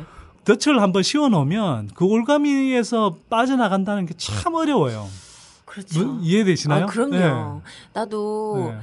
섹시 이미지를 벗는 게 너무 힘들어. 아, 재수없네. 너무 힘들어. 이 이미지 한번 씌워지면 참 힘들거든요. 하나씩 근데 섹시하잖아, 사실. 아, 뭐 그렇긴 한데 전 좀 벗고 싶거든요. 뭐지? 뭐야, 이거. 이미지를 좀 벗고 싶다고요. 오해하지 말아주시고요. 그래서 이 선띠 오빠는 인디언 기우제다. 네. 이런 사람들이 있어요. 인디언 네. 기우제 알아요? 네? 이건 인디언 기여제라는 말은 조선일보가 장문한 거예요. 아, 그래요? 그러니까 뭐 조선일보가 한때 저를 거론하면서 집값이 폭락할 때까지 제사를 지내는 인디언 제사장 같다. 조선일보는 사실 뭐 아시잖아요. 뭐 천안함 폭침 사건 때도 인간 의뢰 뭐 이렇게 장문했듯이 매일매일이 그 신춘문예처럼 장문하잖아요. 아, 이거 재밌는데 제사장? 네. 어. 그래서 이제 이런 식의 이제 이미지를 더 씌우는 거죠, 계속. 네. 그래서 굳이 이야기를 하자면 이런 거잖아요. 집값 폭락을 바라는 제사장? 제가 집값 폭락을 바라겠어요. 그러니까 오히려 제 메시지는 뭐냐면 자꾸 정부가 이렇게 단기적으로 집값을 부양하기 위해서 자꾸 뭐 빚내서 집 사라고 하고 뭐 이렇게 하고 소득이 안 된 사람들한테 무리하게 자꾸 이렇게 뭐 대출 받아서 뭐 투기하게 하고 뭐 이런 식으로 자꾸 가다 보면 결국은 그게 쌓여서 정말 한국 경제 전체적으로도 위험해지고 주택 시장도 위험해진다는 거거든요. 그렇게 되면 이게 어느 순간 그게 뭐 어떤 국내외의 상황, 어떤 돌발 상황들이 이렇게 발생했을 때 집값 폭락으로 이어질 수 있는 가능성들이 자꾸 커지는 거죠. 그래서 저는 그런 걸 경고하는데 자꾸 뭐 마치 뭐 내가 집값 폭락을 맞추기 위해서 뭐 저 상황을 호도해 가면서까지 자꾸 뭐 폭락을 바라는 것처럼 그렇게 이제 이야기하는 건데 제가 보기에는 좀 말이 안 되는 말이 그러니까 주장이죠. 그쪽에. 참 답답하시겠어요. 네. 답답해요, 솔직히. 근데 뭐 이러다 보니까 사실은 제가 뭐 낙곱살 방송 꾸준히 들으셨던 분들은 이해하시겠지만 부동산 문제라는 게 단순히 집값이 오르내리는 수준의 문제가 아니고 재테크 수준의 문제가 아니거든요. 그리고 게시판에 글도 제가 이제 이번 방송 한다고 해서 좀 살펴봤는데 이런 거예요. 그 제가 던졌던 메시지들은 이게 경제에 어떤 영향을 미치고 또 실수요자 입장이라면 지금 당장 단기적으로 이렇게 집값이 오르겠지만 그 무리하게 빚내서 이렇게 집 사는 것을 제가 늘 이렇게 좀 조심하시라 신중하시라 이런 이야기를 했잖아요. 근데 제가 예를 들어서 뭐 집값이 오를 수 있으니까 단기적으로 오를 수 있으니 요때는 뭐 빚을 내서라도 집 사서 차익 좀 남겨라 이렇게 이야기하는 사람이 아니잖아요. 네. 그러니까 그런 걸 생각하는 사람들이 뭐 들어와서 뭐 다 그런 건 아니지만 그런 분들의 관점도 상당히 있더라고요. 그러면 그렇게 해서 나 뭐 집값 올랐는데 나는 뭐 그래서 손가락만 빨고 앉았네 이렇게 이야기를 하시면 그런 분들은요 제가 정말 그동안 계속 낙곱살에서 떠들었던 취지를 제대로 이해하지 못하시는 분 같다는 생각이 좀 듭니다. 네. 근데요 뭐 꼭 선딜 오빠를 비난하는 사람들이 아니어도 사실 요즘 집값이 워낙 들썩여가지고 사실 저희 아파트만 해도요. 제가 월세 들어갈 때에 비해서 너무 막 올랐다가 막 내려갔다 막 근데 내려갈 때는 좀 잠시고 막 이렇게 막 들쑥날쑥해요. 그게 막 혼란스러운 거예요. 이게 이 지금 아파트 값이. 그래서 이렇게 막 고민하시는 분들이 많더라고요. 아, 우리 동네 요즘에 또 뭐 전세값 엄청 올랐는데 막 이러면서 뭐 지금 살고 있는 집도 계약 끝나면 보증금 올려달라고 하고 또 전세 사나 집 사나 그게 그건 것 같은데 왜냐면 또 가격 차이가 얼마 안 나는 것 같고. 근데 계속 이렇게 보증금 오르고 전세 씨가 마르면 그냥 집 사는 게 낫지 않을까라는 생각하시는 분들 굉장히 많으시거든요. 네. 근데 저는 이래요. 뭐 지금 부동산 가격은 정상적인 가격은 저는 진짜 아니라고 생각하거든요. 그건 많은 분들이 느끼실 거예요. 제가 뭐 낙곱사을에서도 한번 소개한 것 같은데 우리 연구소가 한번 분석을 해봤어요. 그러니까 2006년에 그 수도권 중심으로 부동산 강풍이 불 때 주택 거래 한 채 거래할 때마다 빚을 낸 규모하고 2014년 말, 2015년 말에 그 주택 한 채 거래할 때 빚을 낸 규모를 비교해봤더니 2006년에 비해서 2014년, 2015년이 2배가 돼요.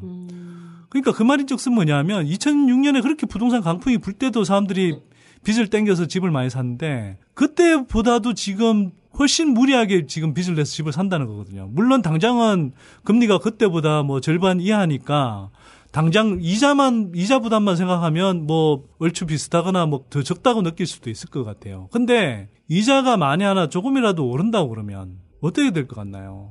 그리고 한번 이거 상식적으로 이게 정상인가 한번 생각해 보세요. 지금 방송 듣는 분들도. 2002년, 2003년 노무현 정부 때요. 뭐 그럴 때는 한 해에 가계 부채가 30조, 40조 이렇게 늘어나다가 2006년 이 무렵 이후로도 대략 늘어난 게 50조 원, 60조 원 늘어났어요. 가계 부채가. 네. 그게 와 하시는 거죠. 근데 2015년은요. 121조 원 늘어났어요. 그거의 60%가 주택담보대출입니다. 이게 정말 제정신인 나라에서 지금 벌어지는 현상인가요, 이게? 저희 굉장히 위험하다고 봐요, 이게. 지금 올해 같은 경우도 상반기 들어와서요. 가계부채가 54조 원이 늘어났고요. 그중에 절반이 다시 주택담보대출이고 또 그중에 절반이 집단대출, 아파트 분양시장에서 이렇게 늘어난 대출이거든요. 그러니까 아까 뭐 분양시장 이야기도 잠깐 했는데 지금 분양시장은 거의 폭탄 돌리기라고 봐요, 저는. 왜 폭탄 돌리기냐? 이런 거예요. 집단대출이라는 것은 건설사들이 보증을 하고 그리고 그다음에 주택금융공사 같은 데서 이제 신용 보강을 해주기 때문에 개인들 소득 수준에 대해서 심사를 안 합니다. 개인 신용 심사를 안 하고 그냥 건설사 보증 뭐 금융공기업 신용 보강을 통해서 저리로 빌려주거든요. 근데 이게 나중에 보세요. 나중에 입주하고 나면 개별적으로 다 등기가 되죠. 등기가 되면 그 다음에는 다 개인 대출로 전환이 돼요. 지금은 신용도가 낮고 소득이 충분치 않아도 집값 프리미엄을 몇 천만 원 벌 수 있다 이런 생각에 이제 너나 할 것 없이 뛰어들 수 있죠. 근데 그 중에 중간에 팔아넘기지 못하고 결국은 자기 집 앞으로 이제 등기를 하는 사람이 있을 수 있어요. 또는 실수요자라고 자기는 생각하지만 이게 너나 없이 이제 달려드니까 자기도 그냥 이참에 분양은 받아야 되는가 보다 하고 그냥 소득이 안 되는데 받은 분들이 있어요. 근데 나중에 이제 입주를 했는데 그때 자기가 빚을 갚을 능력이 안 돼. 실제로 그런 사람도 지금 엄청 많은 걸로 추정이 되거든요. 왜냐하면 소득 심사를 안 하고 소득 자료 자체가 금융기관에 잘 없어요, 지금. 근데 이게 집값이 그때 계속 올라주면 상관이 없는데 집값이 떨어지면 어떻게 되나요? 빚을 감당할 능력도 안 되는데 집값까지 떨어지면 이 사람들 다 순식간에 하우스푸어 되는 거예요. 그 사람들만의 고통으로 끝나는 게 아니라 이게 이제 금융 시스템에도 문제가 생길 수 있는 거죠. 근데 실제로 지금 하는 이야기가 뭐냐면 2013년, 2014년까지 뭐 30만 호 정도 순에서 분양을 하다가 지난해는 52만 호 분양을 했고 올해도 지금 추세로 하면 하반기까지 45만 호 공급한다는 거거든요. 분양을 한다는 거거든요. 이게 근데 2, 3년 후에 입주 물량 형태로 돌아오잖아요. 지금 몇 년 전에 대구가 막 집값이 엄청 뛰었다가 분양할 때는 집값이 뛰죠. 뭐 건설업체들도 순동하고 뭐 추격 매수도 일어나고 투기 수요도 들끓고 이러니까. 근데 입주 물량이 이제 쏟아지니까 집값이 가라앉아 버리잖아요. 그러면 이런 상황에 내몰릴 수 있다는 가능성을 염두에 둬야죠. 근데 이걸 정부가 이런 상황이 되면 오히려 제어를 해야 되잖아요. 근데 정부가 한 게 뭐예요? 2014년 9월에 그 청약과 관련한 규제 다 풀어버렸죠. 예를 들어서 6개월이나 1년만 돼도 청약 1순위 바로 회복할 수 있도록 만들어져 버렸고, 이게 정말 실수요자들이라고 그러면 이게 한 번 분양받지 뭐 2번, 3번씩 분양받겠어요? 근데 실제로 2014년 9월에 재당첨 금지 조항도 다 풀어버려서 1순위를 6개월이나 1년 만에 회복할 수 있고, 또 그렇게 해서 이제 여러 번 재당첨될 수 있도록 만들어졌고, 이런 상황에서 이걸 그냥 끝까지 살게 하는 게 아니라 중간에 아파트 분양권 전매 제한을 풀어줘서 이걸 뭐 6개월이나 1년 만에 또 막 팔아 넘길 수 있도록 만들어줬단 말이에요. 그래서 지금은 그 차익을 보고 지금 뛰어드는 그 투기적 가수요가 엄청 늘어난 거예요. 실제로 국토교통부가 지난해 1월부터 해서 올해 상반기까지 1년 6개월 동안 그 조사한 걸 보니까 분양권을 3번 이상 전매한 사람이 3,000명이 넘어요. 전국적으로. 근데 여기는 불법 전매는 다 빠져 있는 거거든. 불법 전매가 아마 훨씬 많을 거예요. 그리고 올해 초에 대비해서 지금 6월 말까지 분양권 거래만 3배가 증가했습니다. 이게 뭘 말하나요, 이게.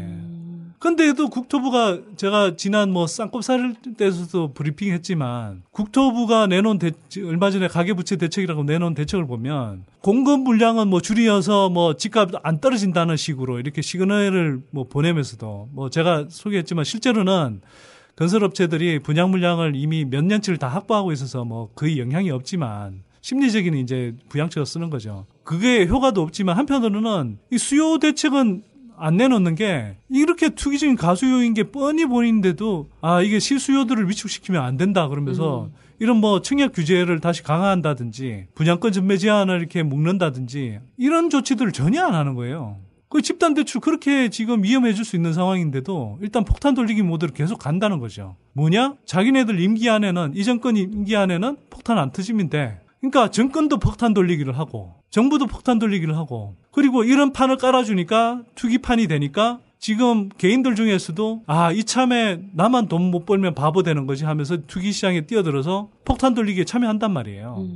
그래서 그런 분들, 예를 들면 이런 상황이 돼 있어서 제가 그런 분들처럼 되라고 제가 방송할 수는 없잖아요. 저는 그런 현상이 없었으면 좋겠고, 정부는 그런 것들을 최대한 제어하고 실수요자 중심으로 이렇게 주택시장을 재편해야 된다고 보는 사람이니까, 그런 걸 하지 않는 걸 비판하고, 그래서 그 한편으로는 폭탄 돌리기니까, 물론 그 사이에 중간에 자기가 들어가서 팔아넘기고 나오면 뭐 자기는 몇천 불고 또 운 좋게 빠져나올 수 있을지 모르겠지만, 정말 소득이 안 되는 사람이 무리하게 빚내서 그렇게 폭탄을 마지막에 따놓으면 그건 나중에 어떻게 되나요? 그러니까 누군가는 그런 경고를 해줘야 되잖아요. 그런 경고를 해준다고 하는데 그걸 가지고 자, 뭐 이렇게 분양시장 뜨거워지고 집값 오르는 걸 너는 뭐 예측도 못하니? 제가 분명히 이야기했어요. 예측 못하기는요. 예를 들면 지난해 초에 제가 방송을 할 때도 2015년 말까지는 주택거래시장이 되게 활성화될 수 있다. 근데 이게 뭐 몇 년, 실수요자 입장이라면 최소 3년 이상은 산다라고 생각한다면, 그걸 지금 당장 이렇게 뭐 집값이 뜬다고 해서 빚내서 무리하게 그렇게 집 사는 것은 조금 신중하시라고 제가 그렇게 이야기를 한 거거든요. 그러니까 집값이 이렇게 뛸 수 있고 또 분양시장이 달궈질 수 있다라는 걸 뭐 생각을 못하는 건 아니에요. 근데 이게 정상적으로 계속 뭐 3년을 넘어서 건전한 주택시장 상황에서 뭐 사람들이 소득이 늘고 인구가 늘어서 주택시장이 지속적으로 이렇게 상승 가능하고 건전한 주택시장이 형성돼 있다면 제가 뭐 저도 사라고 그러죠. 근데 그런 상황이 아니잖아요. 그럼 누군가는 경고해줘야 되고 누군가는 좀 신중하시라는 이야기를 해줘야 되는 거 아닌가요? 제가 너무 일장연설을 한 건가? 아니에요. 네. 굉장히 좀 공감 가는 얘기를 해주신 것 같아요.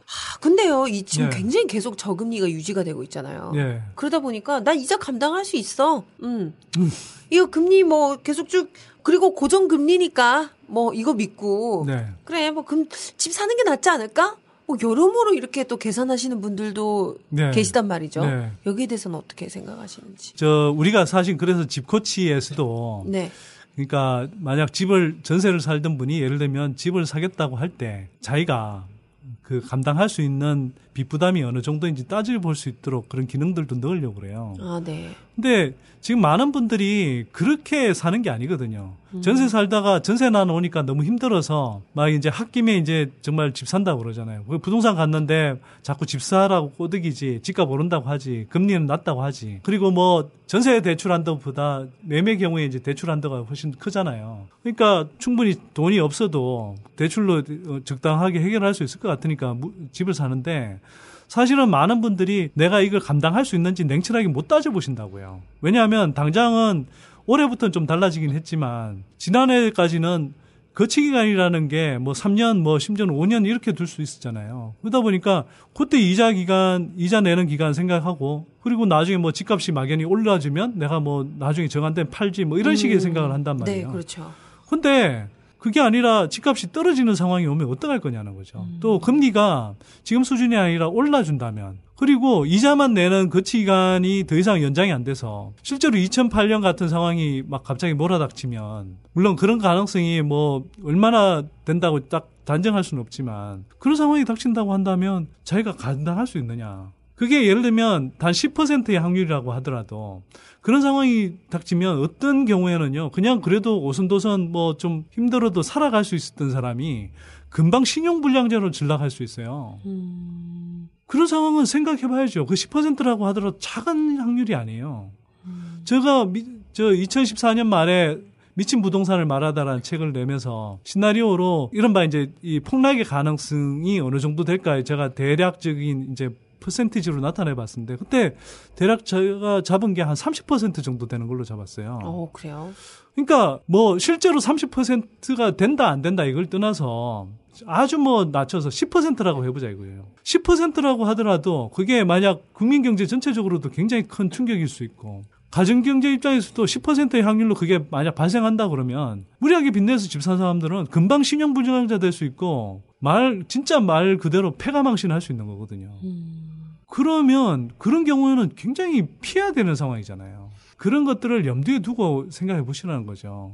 근데 고정금리는 그래도 그래서 제가 드린 말씀은 네. 고정금리다. 그리고 고정금리로 해서 그때 이자만 내는 게 아니라 원리금을 같이 분할 상환해서 내가 뭐 월에 얼마를 버는데 거기에서 내가 이걸 꼬박꼬박 내고도 내가 감당할 수 있을 것 같아. 그러면 사실 수 있죠. 그런 건 제가 지금까지도 뭐 굳이 말린 게 아니에요. 무리하게 빚내쓰라고 내가 항상 말씀을 드리잖아요.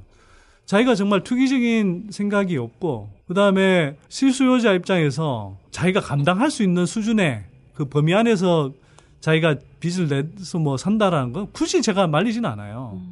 근데 보통 그 경우에도 조심하셔야 되는 게 뭐냐면, 일반적으로 언론에서 이야기할 때 뭐 소득의 뭐 그 이자 갚는 비율이 20% 뭐 이런 식으로 이야기하는데 그게 일률적인 대답이 아니라는 거예요. 예를 들어서 월에 500만 원 버는 사람이 실제로 20%라고 해도 100만 원이잖아요. 그렇죠. 500만 원 쓰다가 400만 원으로 줄어들면 생활하기 되게 힘들어요. 힘들죠. 예. 그러니까 그런데 그게 지금 사실은 그 정도 내는 것도 원리금으로 따졌을 때 자꾸 이자만 계산하시니까 뭐 나 몇십만 원밖에 안 돼 이렇게 생각하실지 모르겠지만, 원리금을 낸다고 생각했을 때 그 보통 100만 원씩은 다 넘어가거든요. 그럼 그거 그렇죠. 감당하실 수 있는지, 그러고도 내가 생활의 질이 안 떨어질 건지 이런 걸 한번 생각해 보시라는 거죠. 만약 내가 이렇게 해서 이래도 그냥 어떤 고정된 주거, 매매로서의 자기 소유의 고정된 주거를 가지는 데 따른 혜택이 큰지, 또는 이렇게 100만 원, 200만 원씩 내가 이게 빚을 내 쓰면서 거기에서 떨어지는 삶의 질의 하락, 이런 것들을 한번 따져보셔서 그래도 내가 뭐 주거 생활을 해서 누리는 어떤 혜택이 클 것 같다. 그러면 뭐 사실 수 있죠. 그거는 각 개인의 판단이니까 제가 뭐 일률적인 답을 드릴 수는 없어요. 다만 냉철하게 한번 따져보시라는 거죠. 네, 그렇습니다. 자, 사실 그 주택시장에 관한 요즘 여러 가지 이슈는 선띠 오빠가 그 낙곱살에서 용띠 오빠랑 같이 하는 쌍곱살에서 또 지난주에도 얘기를 하셨던 것 같아요. 근데 일단 그런 얘기 많이 하더라고요. 또 주변에서는 새 아파트 분양 당첨돼서 그거 팔면 돈 몇천만 원 순식간에 벌어. 그래서 이게 로또야, 로또! 이러면서 이렇게 얘기를 하던데, 정말 분양권 당첨이 되면 돈 벌어요? 아니, 지금은 버는 게 맞아요. 그러니까, 지금 아까 이야기했잖아요. 정부가 투기판을 만들어준 거거든요. 그러니까 지금, 그나마 기존 주택시장은 상대적으로 소강 상태인데, 분양시장이 왜 그렇게 뜨겁냐 하면, 투기판을 만들어줘서 그래요. 아까 말씀드렸듯이, 자, 총알 어딨냐? 집단대출로 저리로, 가뜩이나 저금리인데, 더더욱 저리로 만들어주는 거고, 개인 소득 심사 안 하고, 그 다음에 이거 뭐 몇 번이건 청약 받을 수 있도록 만들어주고, 이걸 팔아넘길 수 있는, 심지어 불법 분양권 전매도 할 수 있으니까, 분양권을 또 팔아넘길 수 있도록 만들어주죠. 뭐 불법 거래도 승행하죠. 그러니까 사람들이, 요 판에 나도 들어가서 몇 개월 있다가 팔고 나와야지. 그럼 몇천 프리미엄 질 수 있어. 이런 생각이란 말이에요. 진짜 실수요자도 분명히 있겠지만 지금 이렇게 이제 투기적인 상황이 전개되고 있으니까 이걸 가지고 이제 나도 요참에 한번 풀어봐야겠지? 글쎄요, 모르겠어요. 저는 그런 걸 권할 생각은 없어요. 그런 분위기이긴 하지만. 네. 근데 아까 말씀드렸듯이 이건 폭탄 돌리기가 분명히 될 수 있다는 거. 한번 생각해 보세요. 사람들이 바보가 아닌 한 2018년 입주 물량이 쏟아질 때쯤 되면 집값이 떨어질 수 있다. 이런 생각들은 다들 하실 거잖아요. 있어요. 예. 그러면 지금 2016년 이제 9월이지만 시간이 점점 2018년으로 가까워지고 실제로 2017년 하반기부터 입주 물량이 본격적으로 많아지거든요. 그러면 그 시점으로 가까워지면 갈수록 집값이 떨어질 가능성이 있겠다. 이렇게 나름대로 다들 생각하겠죠. 그러면 어느 순간 이게 분양권 프리미엄 붙는 행진이 갑자기 식을 수도 있다고요. 그럴 수도 있겠네요. 예, 그래서 나는 몇천만 원 먹고 튀어게 하겠다고 생각했던 분들이 자기가 그냥 마지막 폭탄을 껴안는 사람이 될 수도 있는 거거든요. 그럼 물론 소득이 있는 분이 뭐 했다면 그거 뭐 처리할 수 있을지 모르겠지만 소득이 없는 분이 그냥 뭐 집단 대출 믿고 한 뛰어들었는데 못 빠져나오면 이런 생각도 하셔야 된다는 거죠. 그 사람들이 사실 굉장히 좀 단순하게 이렇게 얘기를 해주는 걸 좋아하잖아요. 네. 그래서 지금 이제 그래서 소장님께 여쭤보고 싶은 게 제가 뉴스를 딱 보면은 특히 이제 그 서울 말고 수도권, 네. 경기도 이 일대 보면은 굉장히 지금 아파트가 막 쏟아지고 있잖아요. 네. 그러다 보니까 미분양이 아주 늘고 있더라. 네. 이런 뉴스는 저도 접해봤거든요. 네. 그리고 또 보니까 그 위례 신도시 그쪽에는 또 굉장히 물량이 많이 쏟아져서 송파 그쪽에는 전세 가격이 떨어졌다 그러더라고요. 네. 막 1억씩 2억씩. 그거 보면 이거 진짜 이제 좀 떨어지나? 이런 생각이 좀 들기도 하는데 또 강남 이런 쪽도 막 미친 듯이 막 오르고. 그러니까 지금 상황을 다시 한번 정리해드리면 이래요. 신규 분양 시장은 왜 떠는지 제가 말씀드렸잖아요. 그러니까 판을 깔아줬다. 예, 정부가 그렇게 투기판을 깔아줬고 또 한편으로는 지난해 금융위원회 주도로 해서 그 가계부채 대책을 내면서 그때 올해 초부터 이제 적용하는 대출 심사를 이제 강화하기로 했잖아요. 근데 이게 집단 대출은 빼버린 거예요. 아하. 그러니까 기존 주택 시장은 상대적으로 위축이 되죠. 왜냐하면 다 빚내서 집 사는 모드였다가 어쨌거나 대출 심사 강화한다 그러니까 딴 걸 한 것도 아니에요. 뭐 그 LTV나 DTI 같은 대출 규제를 강화한 것도 아니고 금리를 올린 것도 아닌데 그냥 대출 심사만 강화한다 그랬는데도 그냥 이게 기존 주택 시장은 상대적으로 이제 소강 상태로 간 거죠. 근데 이렇게 되면서 한편으로는 이제 분양 시장은 열어줬잖아요. 그러니까 얼마 전 대책 내놓은 거에서도 전혀 분양 시장은 손댈 생각이 별로 없잖아요. 그러니까 남아있던 수요조차도 이제 분양 시장으로 몰아준 거죠. 분양 시장은 투기판이 돼 있는 거고. 그러니까 이제 신규 아파트 분양 시장은 이제 들썩이는 거고 건설업체들은 논한 거죠. 정부가 계속 이제 건설업체들 배물 풀려주고 있으니까. 근데 지금 신규 분양 시장과 더불어서 재건축 시장이 또 엄청나게 이제 들썩이죠. 강남 재건축 같은 경우에 뭐 난리가 났잖아요. 네. 이건 왜 그러냐면 이것도 역시 이제 2014년 9월에 재건축 허용 연한을 완화해주면서 재건축 시기를 앞당기도록 해준 거죠. 그렇게 하면서 이제 다 분양 들어가는 거예요. 나중에 이게 입주 물량 형태로 돌아올 때는 다 이제 뭐 역전세난 생길 수도 있고 뭐 난리 날 텐데 당장은 지금 정부 시기에는 일단 투기판 만들어져서 이제 집값 띄우기 굉장히 좋은 상황인 거죠. 강남 재건축에서 널리 이제 집값 상승이 진원지 역할을 했었으니까.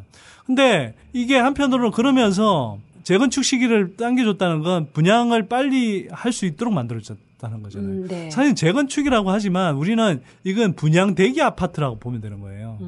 신규 분양 대기 아파트. 그러니까 재건축 아파트들 중에서도 신규 분양을 목전에 둔 아파트들이, 그러니까 재건축 아파트들이 지금 난리가 난 거예요. 이건 사실 그냥 낡은 30년 된 아파트 이걸 사는 게 아니고 나중에 이렇게 신규 분양됐을 때 입주권을 사는 거거든요. 네. 근데 조합원이 되면 당첨받거나 뭐 청약 경쟁할 필요도 없이 그냥 조합원 자격으로 분양 물량을 그쵸. 받는 거잖아요. 네. 그러니까 이거는 지금 이제 신규 분양 시장이 뜨고 그렇게 해서 프리미엄도 막 붙고 한다고 그러니까 강남의 요지에 새 아파트를 그냥 청약 경쟁 없이 조합원 자격을 얻어서 받을 수 있다고 생각하니까 지금 이제 가격이 엄청 뛰는 거죠. 이것도 역시 정부가 판을 깔아준 거예요. 2014년 말에 그 분양가 상한제 사실상 폐지해주고 재건축 분담금 그것도 원래 적용하던 걸 또 3년 유예해주는 식으로 해서 재건축 부담을 굉장히 덜어줬거든요. 그러면서 이제 재건축 시장도 투기판을 깔아준 거죠.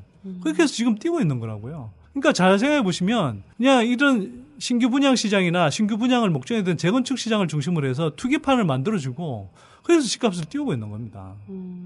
그리고 이게 이제 전체 가격 지수에도 이런 이제 아파트들이 뜨니까 전체 가격 지수도 상당히 이제 뛰는 걸로 이렇게 나타나는 거죠. 네. 아니, 사실 제가 이번에 좀 무리를 해서 분양받으려고 그래서 청약 넣으려고 그랬거든요. 근데 또 얘기 듣다 보니까 또 좀 약간 망설여지네.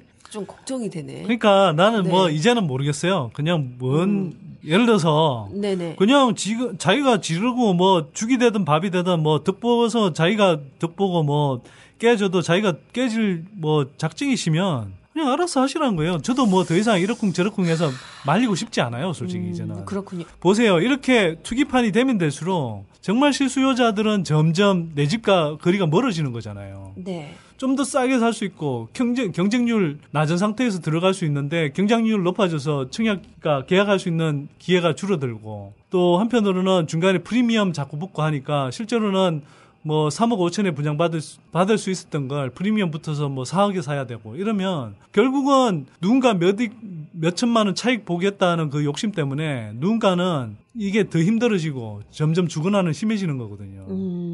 저는 이런 상황이 지속되는 건 바람직하다고 생각하지 않아요. 네네. 근데 누구 눈에서 다른 예를 들어서 갭 투자라는 걸 하면 그 갭 투자하는 것 때문에 전세난이 점점 더 심해져서 누군가는 그 대부분 서민들이죠. 그 서민들은 피눈물이 나는 거고 그 피눈물이 나는 걸 즐기면서도 뭐 나는 이게 집 사서 뭐 돈 벌어보겠다 이런 투기판에서 그 사람들 안 말려요. 그 대신에 그렇게 해서 나중에 혹시 집값이 떨어져서 피해를 봤다, 손해를 봤다, 구제해달라 이렇게 이야기하시면 안 되죠. 네.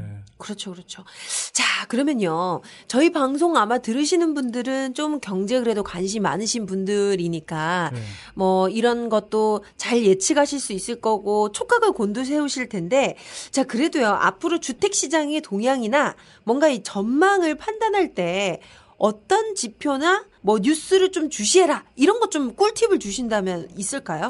그러니까 가장 중요한 건요. 거래량이에요. 거래량. 그러니까 주택 가격의 향방을 굉장히 많이 정하는 건 거래량인데요. 결국은 집값이 막 오를 때는 거래량이 따르죠. 네. 근데 지금의 거래가 늘어나는 건 뭐 때문에 움직이는지를 또 봐야 되는 거죠. 제가 부채 이야기를 많이 하는 게 뭐냐면 부채가 얼마나 동원되는지를 또 봐야 되는 거죠. 그래서 지금 제가 누누이 이야기하지만 지금 거래량이 늘어난 건 늘어나긴 하는데 소득이 늘어나서 거래가 느는 것도 아니고 뭐 수도권으로 인구 유입이 예전보다 많이 늘어나서 느는 것도 아니고 거래량이 느는 것도 아니고 인구가 늘어나서 거래량이 느는 것도 아니에요. 그냥 투기판을 만들어주고 그걸 빚내서 살 수 있도록 빚을 이빨 땡겨서 이제 집 살 수 있도록 만들어주니까 늘어난 거거든요. 그래서 사상 최대의 부채가 계속 폭증하고 있는 거예요. 그럼 이걸 잘 봐야죠. 지금은 오를 수 있어요. 그렇게 해서. 근데 이게 만약 어떤 뭐 금리 문제라든지 또 국내의 경제 상황에 따라서 가게가 빚을 갚지 못하는 어떤 상황들이 발생하게 되면 빚이 많은 아파트 또 빚을 많이 내서 집을 산 경우일수록 집값이 많이 떨어지죠. 예를 들어서 지금 아까 강남 재건축 이야기 하셨는데요. 강남 재건축은 뭐 경향신문에서도 일면에서 우리 연구소 보고서 내용을 이렇게 요약해서 보도를 했는데 저희가 강남의 개포주공 3단지 이런 데를 분석해 보니까요. 거기에 재건축 아파트는 사실 투자 대상 또는 투기 대상이에요. 그러니까 거기 집 산 사람들의 거의 75%가요. 빚을 내서 집을 샀고요. 4분의 3이 빚을 내서 집을 샀어요. 그러니까 그건 뭐 투자한다고 해서 강남에 뭐 좀 돈 있는 사람들만 사는 게 아니라 돈이 좀 있을지 모르겠지만 빚을 그냥 뭐 적게 내지도 않아요. 막 한 빚을 3억 5천 4억씩 내서 평균 집을 사거든요. 그리고 그것도 대부분 전세 세입자를 끼고 샀어요. 그러니까 한번 생각해 보세요. 집이 10억이라고 하면 부채 4억에다가 세입자 뭐 한 2, 3억 이렇게 거의 자기 돈 안 넣고 자기 돈은 몇 억 안 되는 거예요. 물론 그렇게 해서 집값이 오를 때는 뭐 수익률이 좋죠. 수익률 관점에서 보면. 근데 떨어지면 그럴 때는 또 그 사람들은 굉장히 쉽게 손해보거든요. 근데 한번 생각해 보세요. 그렇게 빚이 많다는 것은 투기성이 강하다는 것은 그만큼 집값이 오를 때는 많이 올라요. 그래서 지금 강남 재건축 같은 경우에 집값이 가파르게 오르죠. 그래서 또 이런 이야기를 해요. 역시 강남 불패다. 그리고 뭐 오르는 것은 오른다. 그 말은요. 2005년, 2006년에도 나왔어요. 근데 한편으로는 아까 제가 2008년 이야기도 했지만 2007년부터 실제로 강남 재건축을 중심으로 해서 집값이 떨어지기 시작했는데 그때 제일 가파르게 집값이 떨어졌던 지역도 이른바 버블 세븐이라고 하는 투기성이 강했던 그런 지역들이에요. 재건축 아파트들이 예를 들어서 은마 아파트 14억 같은 게 한때는 9억대까지 떨어졌어요. 서초동의 그 반포자이 같은 경우에 그게 뭐 30억짜리 아파트는 뭐 20억, 19억 뭐 이렇게까지 떨어졌어요, 한때. 그거 우리가 몇 년 됐다 그런 거 잊어버리시면 안 돼요. 네. 그러니까 오를 수 있지만 집값이 오를 때는 오를 수 있지만 떨어질 때는 그런 지역부터 그런 아파트부터 떨어질 수 있다는 것도 명심하셔야 됩니다.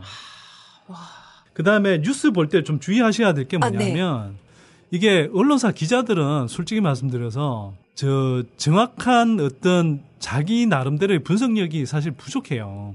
물론 현장에 여러 사람들을 이제 접촉하지만 그 사람들이란 게 다 부동산 업계나 관련한 이제 사람들이 많죠. 그러니까 한계가 있어요. 뭐 그 중에는 정말 의도적으로 건설족 부류의 그런 기자들도 있는 반면에 좀 나름대로는 뭐 선의를 가지고 보도를 하면서도 자기가 이제 그 정확한 판단을 못해서 엉터리 보도들을 하는 경우가 있거든요. 예를 들면 이런 거예요. 강남에 뭐 아까도 이야기했던 개포주공단지 중에 뭐 청약 경쟁률을 분양으로 이제 전환해서 청약 경쟁에 들어갔는데 뭐 최고 경쟁률이 1000몇백 대 1이고 평균 경쟁률이 100대 1이다.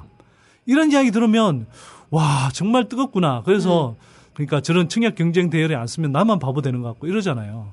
그 건설업체들이 노린 거예요. 근데 평균 경쟁률 100대 1 이렇게 이야기하면 예를 들어서 그 100가구 분양하는데 10,000명이 몰려든 것 같죠. 안 그래요, 그게. 그러면요? 그러니까 현아님도 지금 그렇게 생각하시는 거죠. 근데 그게 아니고요. 이래요. 예를 들어서 분양을 하면서도 특히 재건축 물량 같은 경우는 실제로 조합원 물량이 대부분이고 분양하는 물량은 뭐 큰 단지라고 해도 몇십 가구밖에 안 되잖아요. 그러면 요즘 소형 타입의 그런 이제 아파트들이 인기니까 소형을 이제 상대적으로 분양가를 상대적으로 좀 착하게 해서 그런 데는 막 한 가구만 분양하는 거예요. 또는 2가구 이런 식으로.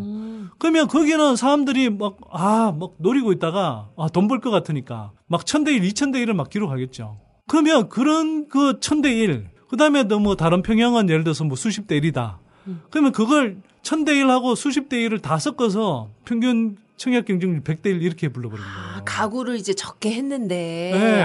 그러니까 전체 가구 예를 들어서 50가구 중에 뭐 예를 들어 전체 가구가 100가구인데 10,000명이 청약해서 100대 1이라는 게 아니고. 그러네. 네. 그런 식으로 지금 하는 거예요. 통계 오류가 있네, 이게 또. 통계 오류에 통계 조작에 가깝죠. 통계 조작. 사실상 그걸 국토부 같은 데서 그런 걸 제어하고 과장이나 허위 광고에 가깝다고 판단해서 제재를 해야 되는데 그런 걸 늘 방치하고 있는 거고요.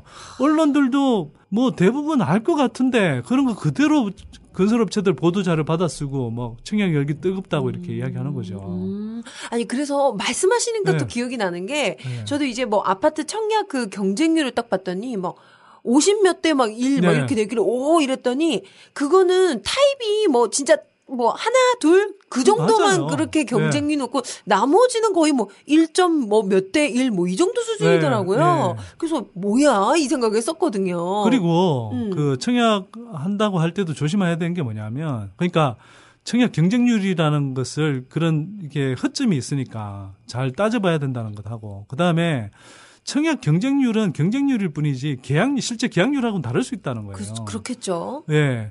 그러니까 제가 사는 집에서도 그 용인 수지에 동천자이라는 아파트가 있는데 거기도 뭐 몇십 대 1 막 그랬어요. 그런데 몇 달이 지났는데도 나한테 계속 문자가 오는 거야. 어떻게 네, 뭐라고 문자요? 전화번호를 입수했는지 모르겠는데 네.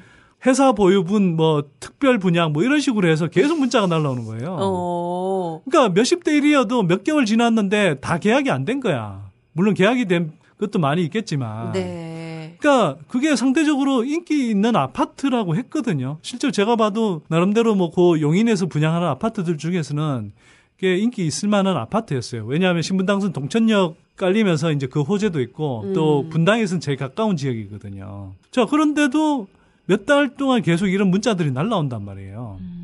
그래서 물론 이제 중간에 내가 한번 전화해서 이거 어디서 입수했냐고 한번 이제 따끔하게 이제 벌질렀지. 전화번호 어디서 입수했어요? 뭐 이렇게. 근데 이제 언제까지 날라오나 한번 보려고 내가 일단은 중간에는 그냥 놔뒀어요. 네. 여튼 그러니까 청약 경쟁률하고 계약률은 다를 수 있다는 거. 심지어는 그 뭐 지방의 경우이긴 하지만 몇십 대 1이라고 막 했던 게 나중에 뭐 6개월이 지난 뒤에도 까보니까 계약률이 30%밖에 안 된 그런 경우들도 있거든요. 이런 건 진짜. 그리고 청약 경쟁률은요 사실 건설업체나 시행사가 좀 부풀리는 게 부풀릴 뿐만 아니라 만들 수 있어요. 왜냐하면 이렇게 요즘 같은 분위기에 투기적 가수요가 덜 끓기도 하지만 뭐 기획 부동산하고 짜고 저 뜻다방 이런 업자들하고 짜고 이제 막 그 사람들 동원하는 거죠. 뭐 건설사 임직원들, 뭐 친인척들까지도 이제 홍보해서 와보라고 이제 뭐 티슈 준다고 그러면서 줄 세우고 그렇게 해서 막 분위기 잡아서 가는 거죠. 그리고 모델하우스 들어가셨을 때 좀 주의하셔야 될 것 중에 하나가 뭐냐면 이게 좀 좁은 평형이어도 되게 모델하우스는 넓게 보일 거예요. 그러니까 그건 여러 너무 가지가 좋아 있는데 보여요. 네. 왜 그런 거예요? 그 실제 지어지는 아파트는 그거랑 좀 다르다고 보시면 되고요. 그다음에 또 하나는 왜 넓어 보이냐 하면 같은 집이라도 가구를 80%나 90% 사이즈로 만들어 버리면 방이 커 보여요. 가구를 조그만하게. 네. 방이 넓어 보인다고요. 아니 그리고 네. 들어가면 너무 좋고 이쁜 이유가 네. 가구가 몇 개 없어. 그렇죠. 근데 실제로 살림 살아보면 이런저런 가구도 필요하고. 그렇죠. 네. 그러니까 그 모델하우스는 제가 자꾸 이야기하는 게 뭐냐면 말이 안 되는 거죠. 선분양제라는 게. 어떻게 그냥 뭐 견본주택이라고 하는데 그냥 사실상 그 자체가 가장 광고로 떡칠된 모델하우스인 거거든요. 그러니까 그런 거에도 그런 착시에도 속으시면 안 됩니다. 가구가 작아 보이고 가구가 몇 개 안 놓여 있으면 방이 넓어 보이죠. 그렇죠. 근데 실제로 자기가 살아보면 그만큼 실제로는 넓지 않다라는 거. 네, 그런 것들도 이제 그런 착시에 속지 않는 거 이런 거 굉장히 중요하죠. 자, 그리고 이거 제 주변 사람들도 이런 얘기 참 많이 하는 게요. 집값 떨어지면 우리나라 난리 난다. 금리 올려봐라. 다 죽는다. 네. 그래서 정부가 집값 안 떨어지게 할 거다. 네. 그리고 정부 그 국회의원도 그 사람들 다 임대업 한 사람들 아니야. 집값 안 떨어뜨려. 걱정하지 마. 막 이러는데 어떻게 생각하시나요? 그런 말이 지금 상황에서는 일견 맞는 것 같죠. 근데 그러면 2008년의 상황은요? 근데 뭐 2008년 상황은 뭐 자주 벌어지는 상황이 아니지 않나 이렇게 또 이야기하실 수 있죠. 금방 회복됐지 않냐? 네, 막 이러면서. 네. 근데 그렇다면 일본이 부동산 버블이 바로 붕괴했던 91년 상황은 넘어서 그러니까 잊어버리고 예를 들어서 일본의 한 98년 이후 한 2000년대의 상황을 한번 생각해 보자는 거죠. 일본 주택시장이 그때도 계속 침체가 됐거든요. 그럼 부동산 버블은 91년에 붕괴했는데 그때 이후로도 왜 계속 그렇게 장기 침체로 갔는지는 한번 생각해 보자는 거죠. 일본 정부도 집값 부양하려고 엄청 애썼거든요. 제가 뭐 여러 차례 설명드린 적이 있는데 뭐 우리 사대강 사업 같은 거 벌려서 이제 저 건설업체들 먹여 살려주기도 하고 이제 그게 재정 호흡기로 이제 연명하는 것도 이제 좀 어려워졌을 때는 그 1994년부터 한 96년 무렵까지는 금리 우리처럼 이렇게 막 제로 금리 수준으로 만들어주고 각종 세제 혜택 주고 그래서 분양 시장으로 막 몰았어요. 그렇게 해서 이제 지금 우리가 그 상황이랑 저는 되게 비슷하다고 생각하는데 공급 버블이라는 게 일어났죠. 건설업체들 분양 엄청나게 하고 일반 가게 입장에서도 고점대 비해서는 가격이 좀 떨어진 것 같고 그래서 이제 뭐 분양 시장에 막 들어갔단 말이에요. 근데 그 97년에 이제 뭐 그때도 동아시아 외환위기하고 좀 맞물린 부분도 있지만 그때 이제 다시 공급 버블이 꺼지면서 2차 이제 집값 하락기가 시작된 거죠. 근데 그때는 91년처럼 그런 폭락 사태가 일어난 건 아니에요. 근데도 막 거의 20년 가까운 그런 장기 침체를 겪었죠. 왜 그러냐? 그건 인구 구조가요. 무너져서 그래요. 생산 가능 인구가 줄고 고령화가 진행이 되는 거죠. 그 생산 가능 인구가 일본의 생산 가능 인구 정점이 97년이었거든요. 근데 뭐 그건 약간의 우연이라고 치더라도 그 상승 가능 인구가 줄고 고령화가 진전되는 그 장기적인 힘은 사실은 일본 정부라고 하더라도 그 멈출 수가 없었어요. 막을 수가 없었군요. 네. 그러니까 저는 제가 자꾸 그 말씀을 드린 거예요. 우리도 올해가 생산 가능 인구 정점이고 그렇다 그러더라고요. 내년부터 줄어들고 예를 들어서 여기서부터 한 5년만 더 지나도 매년 저 주택 수요가 가만히 있어도 15만 원 늘어나던 시기에서 이제는 15만 원 줄어드는 매년 줄어드는 시기로 간단 말이에요. 이 압력을 몇 년은 그 주택담보대출 이빠이 내게 해서 미래의 수요를 당겨와서 현재 소비해버려도 버틸 수 있을지 모르겠지만 몇 년 범위를 넘어서서 저는 이게 10년, 20년 범위에서 10년, 20년까지 갈 거라고 생각도 안 하지만 계속 버틸 수 있느냐? 저는 그렇게 생각하지는 않아요, 솔직히. 그럴 가능성은 상당히 낮다고 봅니다. 그게 그 가운데 뭐 폭락이나 급락의 어떤 시기를 동반하느냐 안 하느냐는 그거는 뭐 지금 당장 뭐 확실하게 예단할 수는 없어요. 근데 저는 지금 우리가 가계부채 이 정도 쌓아놓고 뭐 폭락이나 급락의 가능성을 배제할 수 있느냐? 저는 그것도 논리적으로 말이 안 된다고 생각해요. 이 정도로 부채를 잔뜩 쌓아놓고 아무런 문제 없을 수만은 있겠느냐. 그게 일정한 충격은 분명히 있을 수 있는 심전도 있을 수 있다. 이런 생각이 드는데 그렇다고 해서 그게 뭐 2008년과 같은 뭐 폭락, 급락으로 뭐 단기간에 이렇게 막 이어지는 시기가 올 거냐. 그건 저도 장담은 못 하겠어요. 근데 그럴 가능성이 없지 않아 있다. 그리고 그런 가능성이 현실이 되면 경제적으로 상당한 충격이 있기 때문에 우리가 가능하면 그런 상황으로 내몰리지 않도록 가능하면 가계부채 다이어트를 하고 정부도 좀 더 이렇게 투기 시장으로 만들 게 아니라 그 실수요자들이 중심이 돼서 가능하면 저렴하고 쾌적한 주거 생활을 누릴 수 있도록 하는 방향으로 주택 시장을 재편해야 되고 그런 방향의 정책을 써야 된다는 거. 그런 이야기를 자꾸 하는 거죠. 많은 분들도 그런 식으로 좀 갔으면 좋겠고요. 제가 집코치라는 걸 내놓은 것도 어찌 보면 그런 좀 방향으로 기여하고 싶어서 만들어낸 거예요. 어찌 보면. 네. 자, 오늘 말씀 듣다 보니까 너무 길었죠, 근데. 아니에요. 저도 좀 많이 반성을 했어요. 좀 이제 집을 어떻게 해야 되나 생각을 했는데 좀 더 신중해야 되겠다라는 생각이 좀 드네요.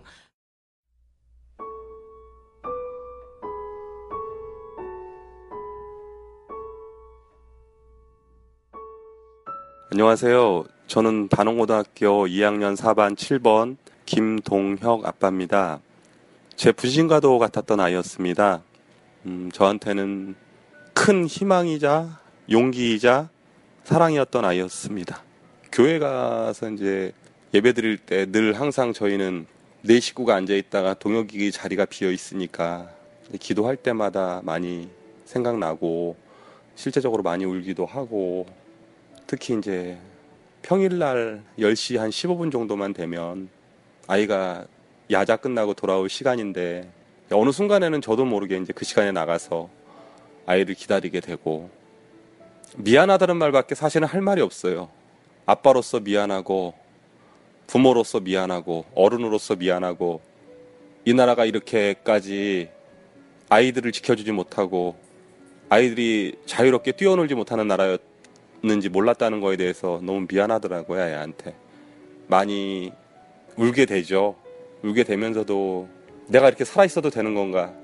어떨 때는 숨 쉬는 것도 미안하고 먹는 것도 미안하고 잠자는 것도 미안하고 하늘을 바라보는 것도 미안하고 동혁이한테 가고 싶다라는 생각도 많이 들고요. 그럴 때마다 사실은 집사람하고 예원이가 많이 잡아줘요. 어느 날인가는 저희 예원이가 그런 얘기를 하더라고요. 아빠는 자식이 오빠밖에 없어? 그럼 나는 뭐예요? 나는 자식 아니에요? 라고 말했을 때 참 미안하더라고요. 또 예원이한테도 미안하더라고요. 아 맞다. 나는 동혁이 아빠이기도 하지만 예원이 아빠인데 내가 왜 이런 생각을 하고 살지? 동혁이가 하늘나라에서 아빠가 이러는 걸 바라고 있을까? 지금도 사실 저는 이제 동혁이 영상을 못 봐요. 못 보는데 마지막 부분에 이제 저희 동혁이가 우리 아빠 김영래 씨께 고합니다 하면서 이번 일로 아빠 죽을 수 있을 것 같아요 하면서 그 사랑해요 말을 할 때는 모든 걸 다 떠나서 그냥 자식한테만큼은 먼저 간 아이한테만큼은 아빠로서 너무 미안하죠. 저희는 그냥 바라는 게 딱 한 가지인데 그 바람이 이렇게까지 힘든지는 사실 몰랐는데 많이 암담하고 참담하고 앞이 안 보이지만 우리 엄마 아빠들은 다 똑같이 얘기해요. 우리는 엄마 아빠이기 때문에 할 거다. 아내가 먼저 죽으면 호래비가 되고 남편이 먼저 죽으면 과부가 되지 않습니까? 근데 자식이 먼저 죽은 사람한테는 호칭이 없어요. 그만큼 가혹하다고 하더라고요. 그런 아픔을 가진 부모인데 저희는 2배, 3배로 떼이죠.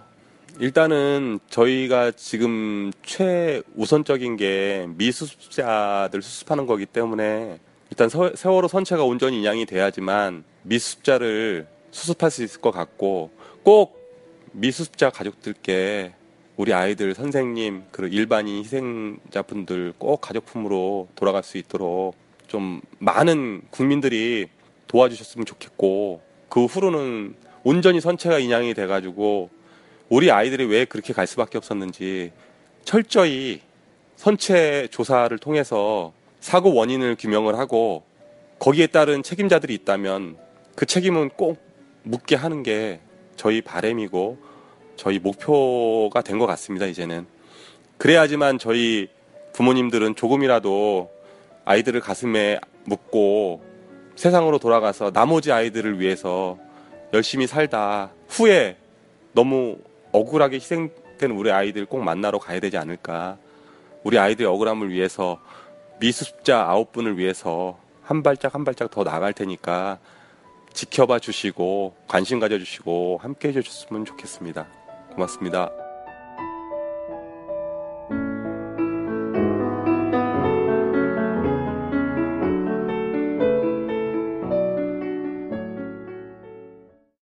다 끝난 거 아니야? 또는 너무 지겹다. 왜 이렇게 길게 얘기하지? 그러나 여러분, 뭐가 지금 되고 있는 게 있습니까, 여러분? 우리는 참사의 슬픔에 대한 위로와 공감, 추모를 넘어 진실에 다가서고 싶습니다. 세월호 특별법 개정과 특별조사위원회 활동 보장으로 진상을 규명하고 또한 온전한 세월호의 인양과 선체조사를 통해 미수습자를 모두 가족의 품으로 돌려보내기를 요구합니다. 질문의 방향을 저희 자신에게로 좀 돌려보겠습니다. 세월호 참사가 아주 특별한 사람들이 겪은 아주 특별한 일이라고 생각하는 건 아닐까? 그러나 여러분, 세월호 참사는 언제 어디서나 그리고 그 누구에게나 일어날 수 있는 아주 보편적인 일입니다. 맞죠, 여러분? 우리는 안전한 나라에 살 권리가 있습니다. 그렇다면 세월호 참사는 세월호 참사 가족분들만의 일이 아니라 바로 우리들의 일입니다, 여러분. 사실 많은 분들이 참 이 부동산, 이 미친 이 부동산 가격 이러면서도 또 드는 생각. 아유, 내 집은 또 안 떨어졌으면 좋겠어. 네, 이런 생각. 네. 또 내 집값은 올랐으면 좋겠어. 그리고 또 내가 또 새 들어 살 때는 아유 또 집값도 안 내리나. 하여간 이제 자기의 이익을 생각할 수밖에 없는데요. 좀 집에 대한 사람들의 생각에도 뭔가의 변화가 많이 필요할 것 같고. 또 좀 바뀌어야죠. 그쵸, 그러니까 그쵸. 우리가 한번 생각해 보자고요. 축구장에 가서 축구 경기를 구경하는데 그냥 다 스탠드에 편하게 앉아서 구경하는 게 좋잖아요. 근데 그걸 다 서서 구경한다고 하면 생각해 보세요. 2시간 내내. 너무 힘들어요. 힘들죠. 그쵸. 그러니까 지금 집값이 높은 상황이라는 건요. 다 그렇게 키 맞추기를 해놓은 거거든요. 그냥 우리가 일률적으로 다 좀 뭐 사람들이 감당할 만한 수준으로 집값을 낮추면 경제 전체적으로도 좋고요. 그 다음에 사람들 각 개개인이 주거 부담도 줄어서 좋아요. 그래서 젊은 친구들이 시집 장가도 갈 수 있고 애 마음 편하게 놀 수 있잖아요. 그리고 부동산에 돈이 덜 묶이니까 그걸 가지고 소비를 좀 늘려서 가뜩이나 고령화 진행되면 내수 위축이 올 텐데 그러면 그런 걸로 부동산에 묶여있는 돈들이 좀 풀려나면 오히려 이제 소비도 상대적으로 좀 더 활성화할 수 있잖아요. 그러니까 경제를 살리기 위해서도 사실은 집값은 일정하게 떨어지는 게 맞아요. 그리고 그렇게 되면 우리 모두가 그냥 축구장에서 편하게 앉아서 구경할 수 있는 거거든요. 근데 정부가 늘 역주행하고 계속 빚내서 집 사게 만들고 부동산 부자들 위해서 집값 떠받쳐주고 이러는 가운데 모두가 고통스러워하는 상황이 돼 있는 거죠. 이런 상황을 언제까지 지속할 겁니까? 아니잖아요. 그쵸. 이렇게 계속 한번 10년, 20년 간다고 한번 생각해 보세요. 지금 수도권 그러니까 서울 평균 집값이 5억인데 이게 10억이 가고 20억 가고 그러면 정말 살기 좋은 세상이 되는 건가요? 한번 생각해 보자고요, 우리가. 나라 망합니다, 진짜. 그렇게 가버린다 그러면. 나라가 경술 국치를 맞아야 나라가 망하는 건가요? 만약 10억, 평균 10억, 20억이 저 아파트 가격이 가고, 그러면 그 중간에 분명히 그 상태에 가기 전에 분명히 그 부동산 시장이 무너져 내릴 거예요. 모든 사람들이 감당할 수 없는 수준이 되니까. 그런 상황을 원하느냐 하는 거죠. 우리 단기적으로 우리 몇 년 동안 조금 고생스러워도 집값 거품을 빼고 가계부채 다이어트를 해서 새로운 이제 경제 제도약을 이제 기약하고, 또 우리보다 후배 세대들, 우리 자식 세대들은 조금 더 주거 부담을 덜 수 있도록 그렇게 생활하는 구조를 만드는 게 맞는 거 아니에요? 우리 베이비 부모들 지금 은퇴해서 한번 보세요. 나와서 다 퇴직금 받아서 자영업 차리는데 그게 점포 임대료 내고 나면 자기네들 챙겨갈 몫이 거의 없잖아요. 네. 또 우리 젊은 친구들 가뜩이나 뭐 이렇게 일자리 부족한데 뭐 월에 한 200만 원 벌어갖고 월세로 한 50만 원, 60만 원씩 내고 집주인한테 쪽쪽 빨리고 나면, 그 세금도 제대로 안 내는 그 집주인들한테 쪽쪽 빨리고 나면 젊은 친구들은 무슨 소득이 있어서 결혼을 하고 연애를 합니까? 이게 부동산 문제라는 게 단순히 정말 집값 오르내리는 재테크 문제가 아니라 한국 경제의 미래가, 현재와 미래가 다 달려있는 문제예요. 이거 해결해야 되잖아요. 그렇습니다. 그렇지 않습니까? 아, 진짜 좀 고민이 많이 되네요. 말씀 듣다 보니까 아마 오늘 나는 곱살이다 120회 방송 들으신 분들은 이 집에 대한 생각 좀 많이 바뀌셨지 않았을까라는 생각을 한번 해봅니다. 99%를 위한 편파 경제 팟캐스트 나는 곱살이다의 광고를 하고 싶으시다고요? 02-771-7707로 전화해 내선번호 1번을 눌러주세요. 딴지그룹에서 나는 곱살이다의 광고를 실어드립니다. 이메일 문의도 받습니다. 딴지.마스터@gmail.com으로 보내주세요. 놀랍도록 감동적인 광고를 나는 곱살이다에 올릴 수 있는 가장 빠른 방법. 이제 딴지그룹에 물어보세요.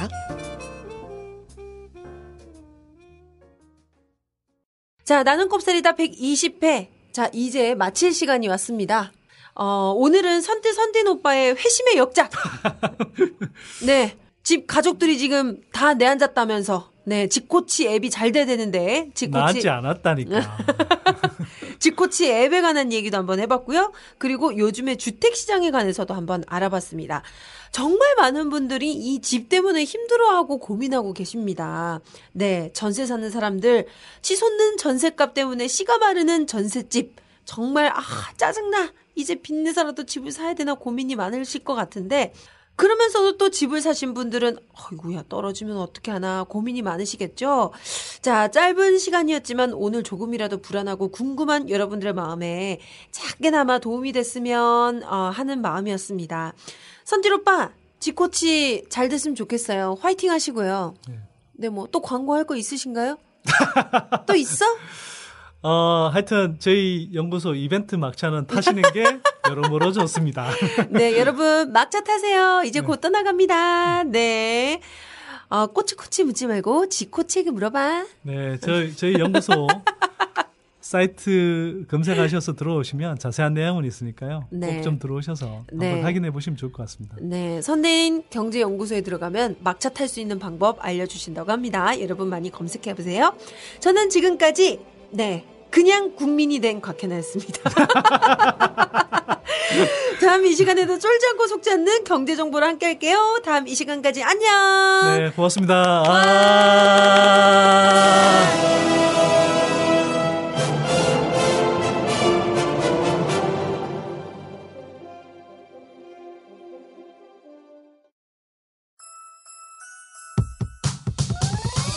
이번 방송 괜찮았나요? 작별의 여운 이렇게 표시해주세요. 다운로드하기, 댓글 달기, 구독하기, 별점 주기. 더 좋은 방송 만들어달라는 약속 이렇게 응원해주세요. 다운로드하기, 댓글 달기, 구독하기, 별점 주기. 기억하셨죠? 다운로드하기, 댓글 달기, 구독하기, 별점 주기.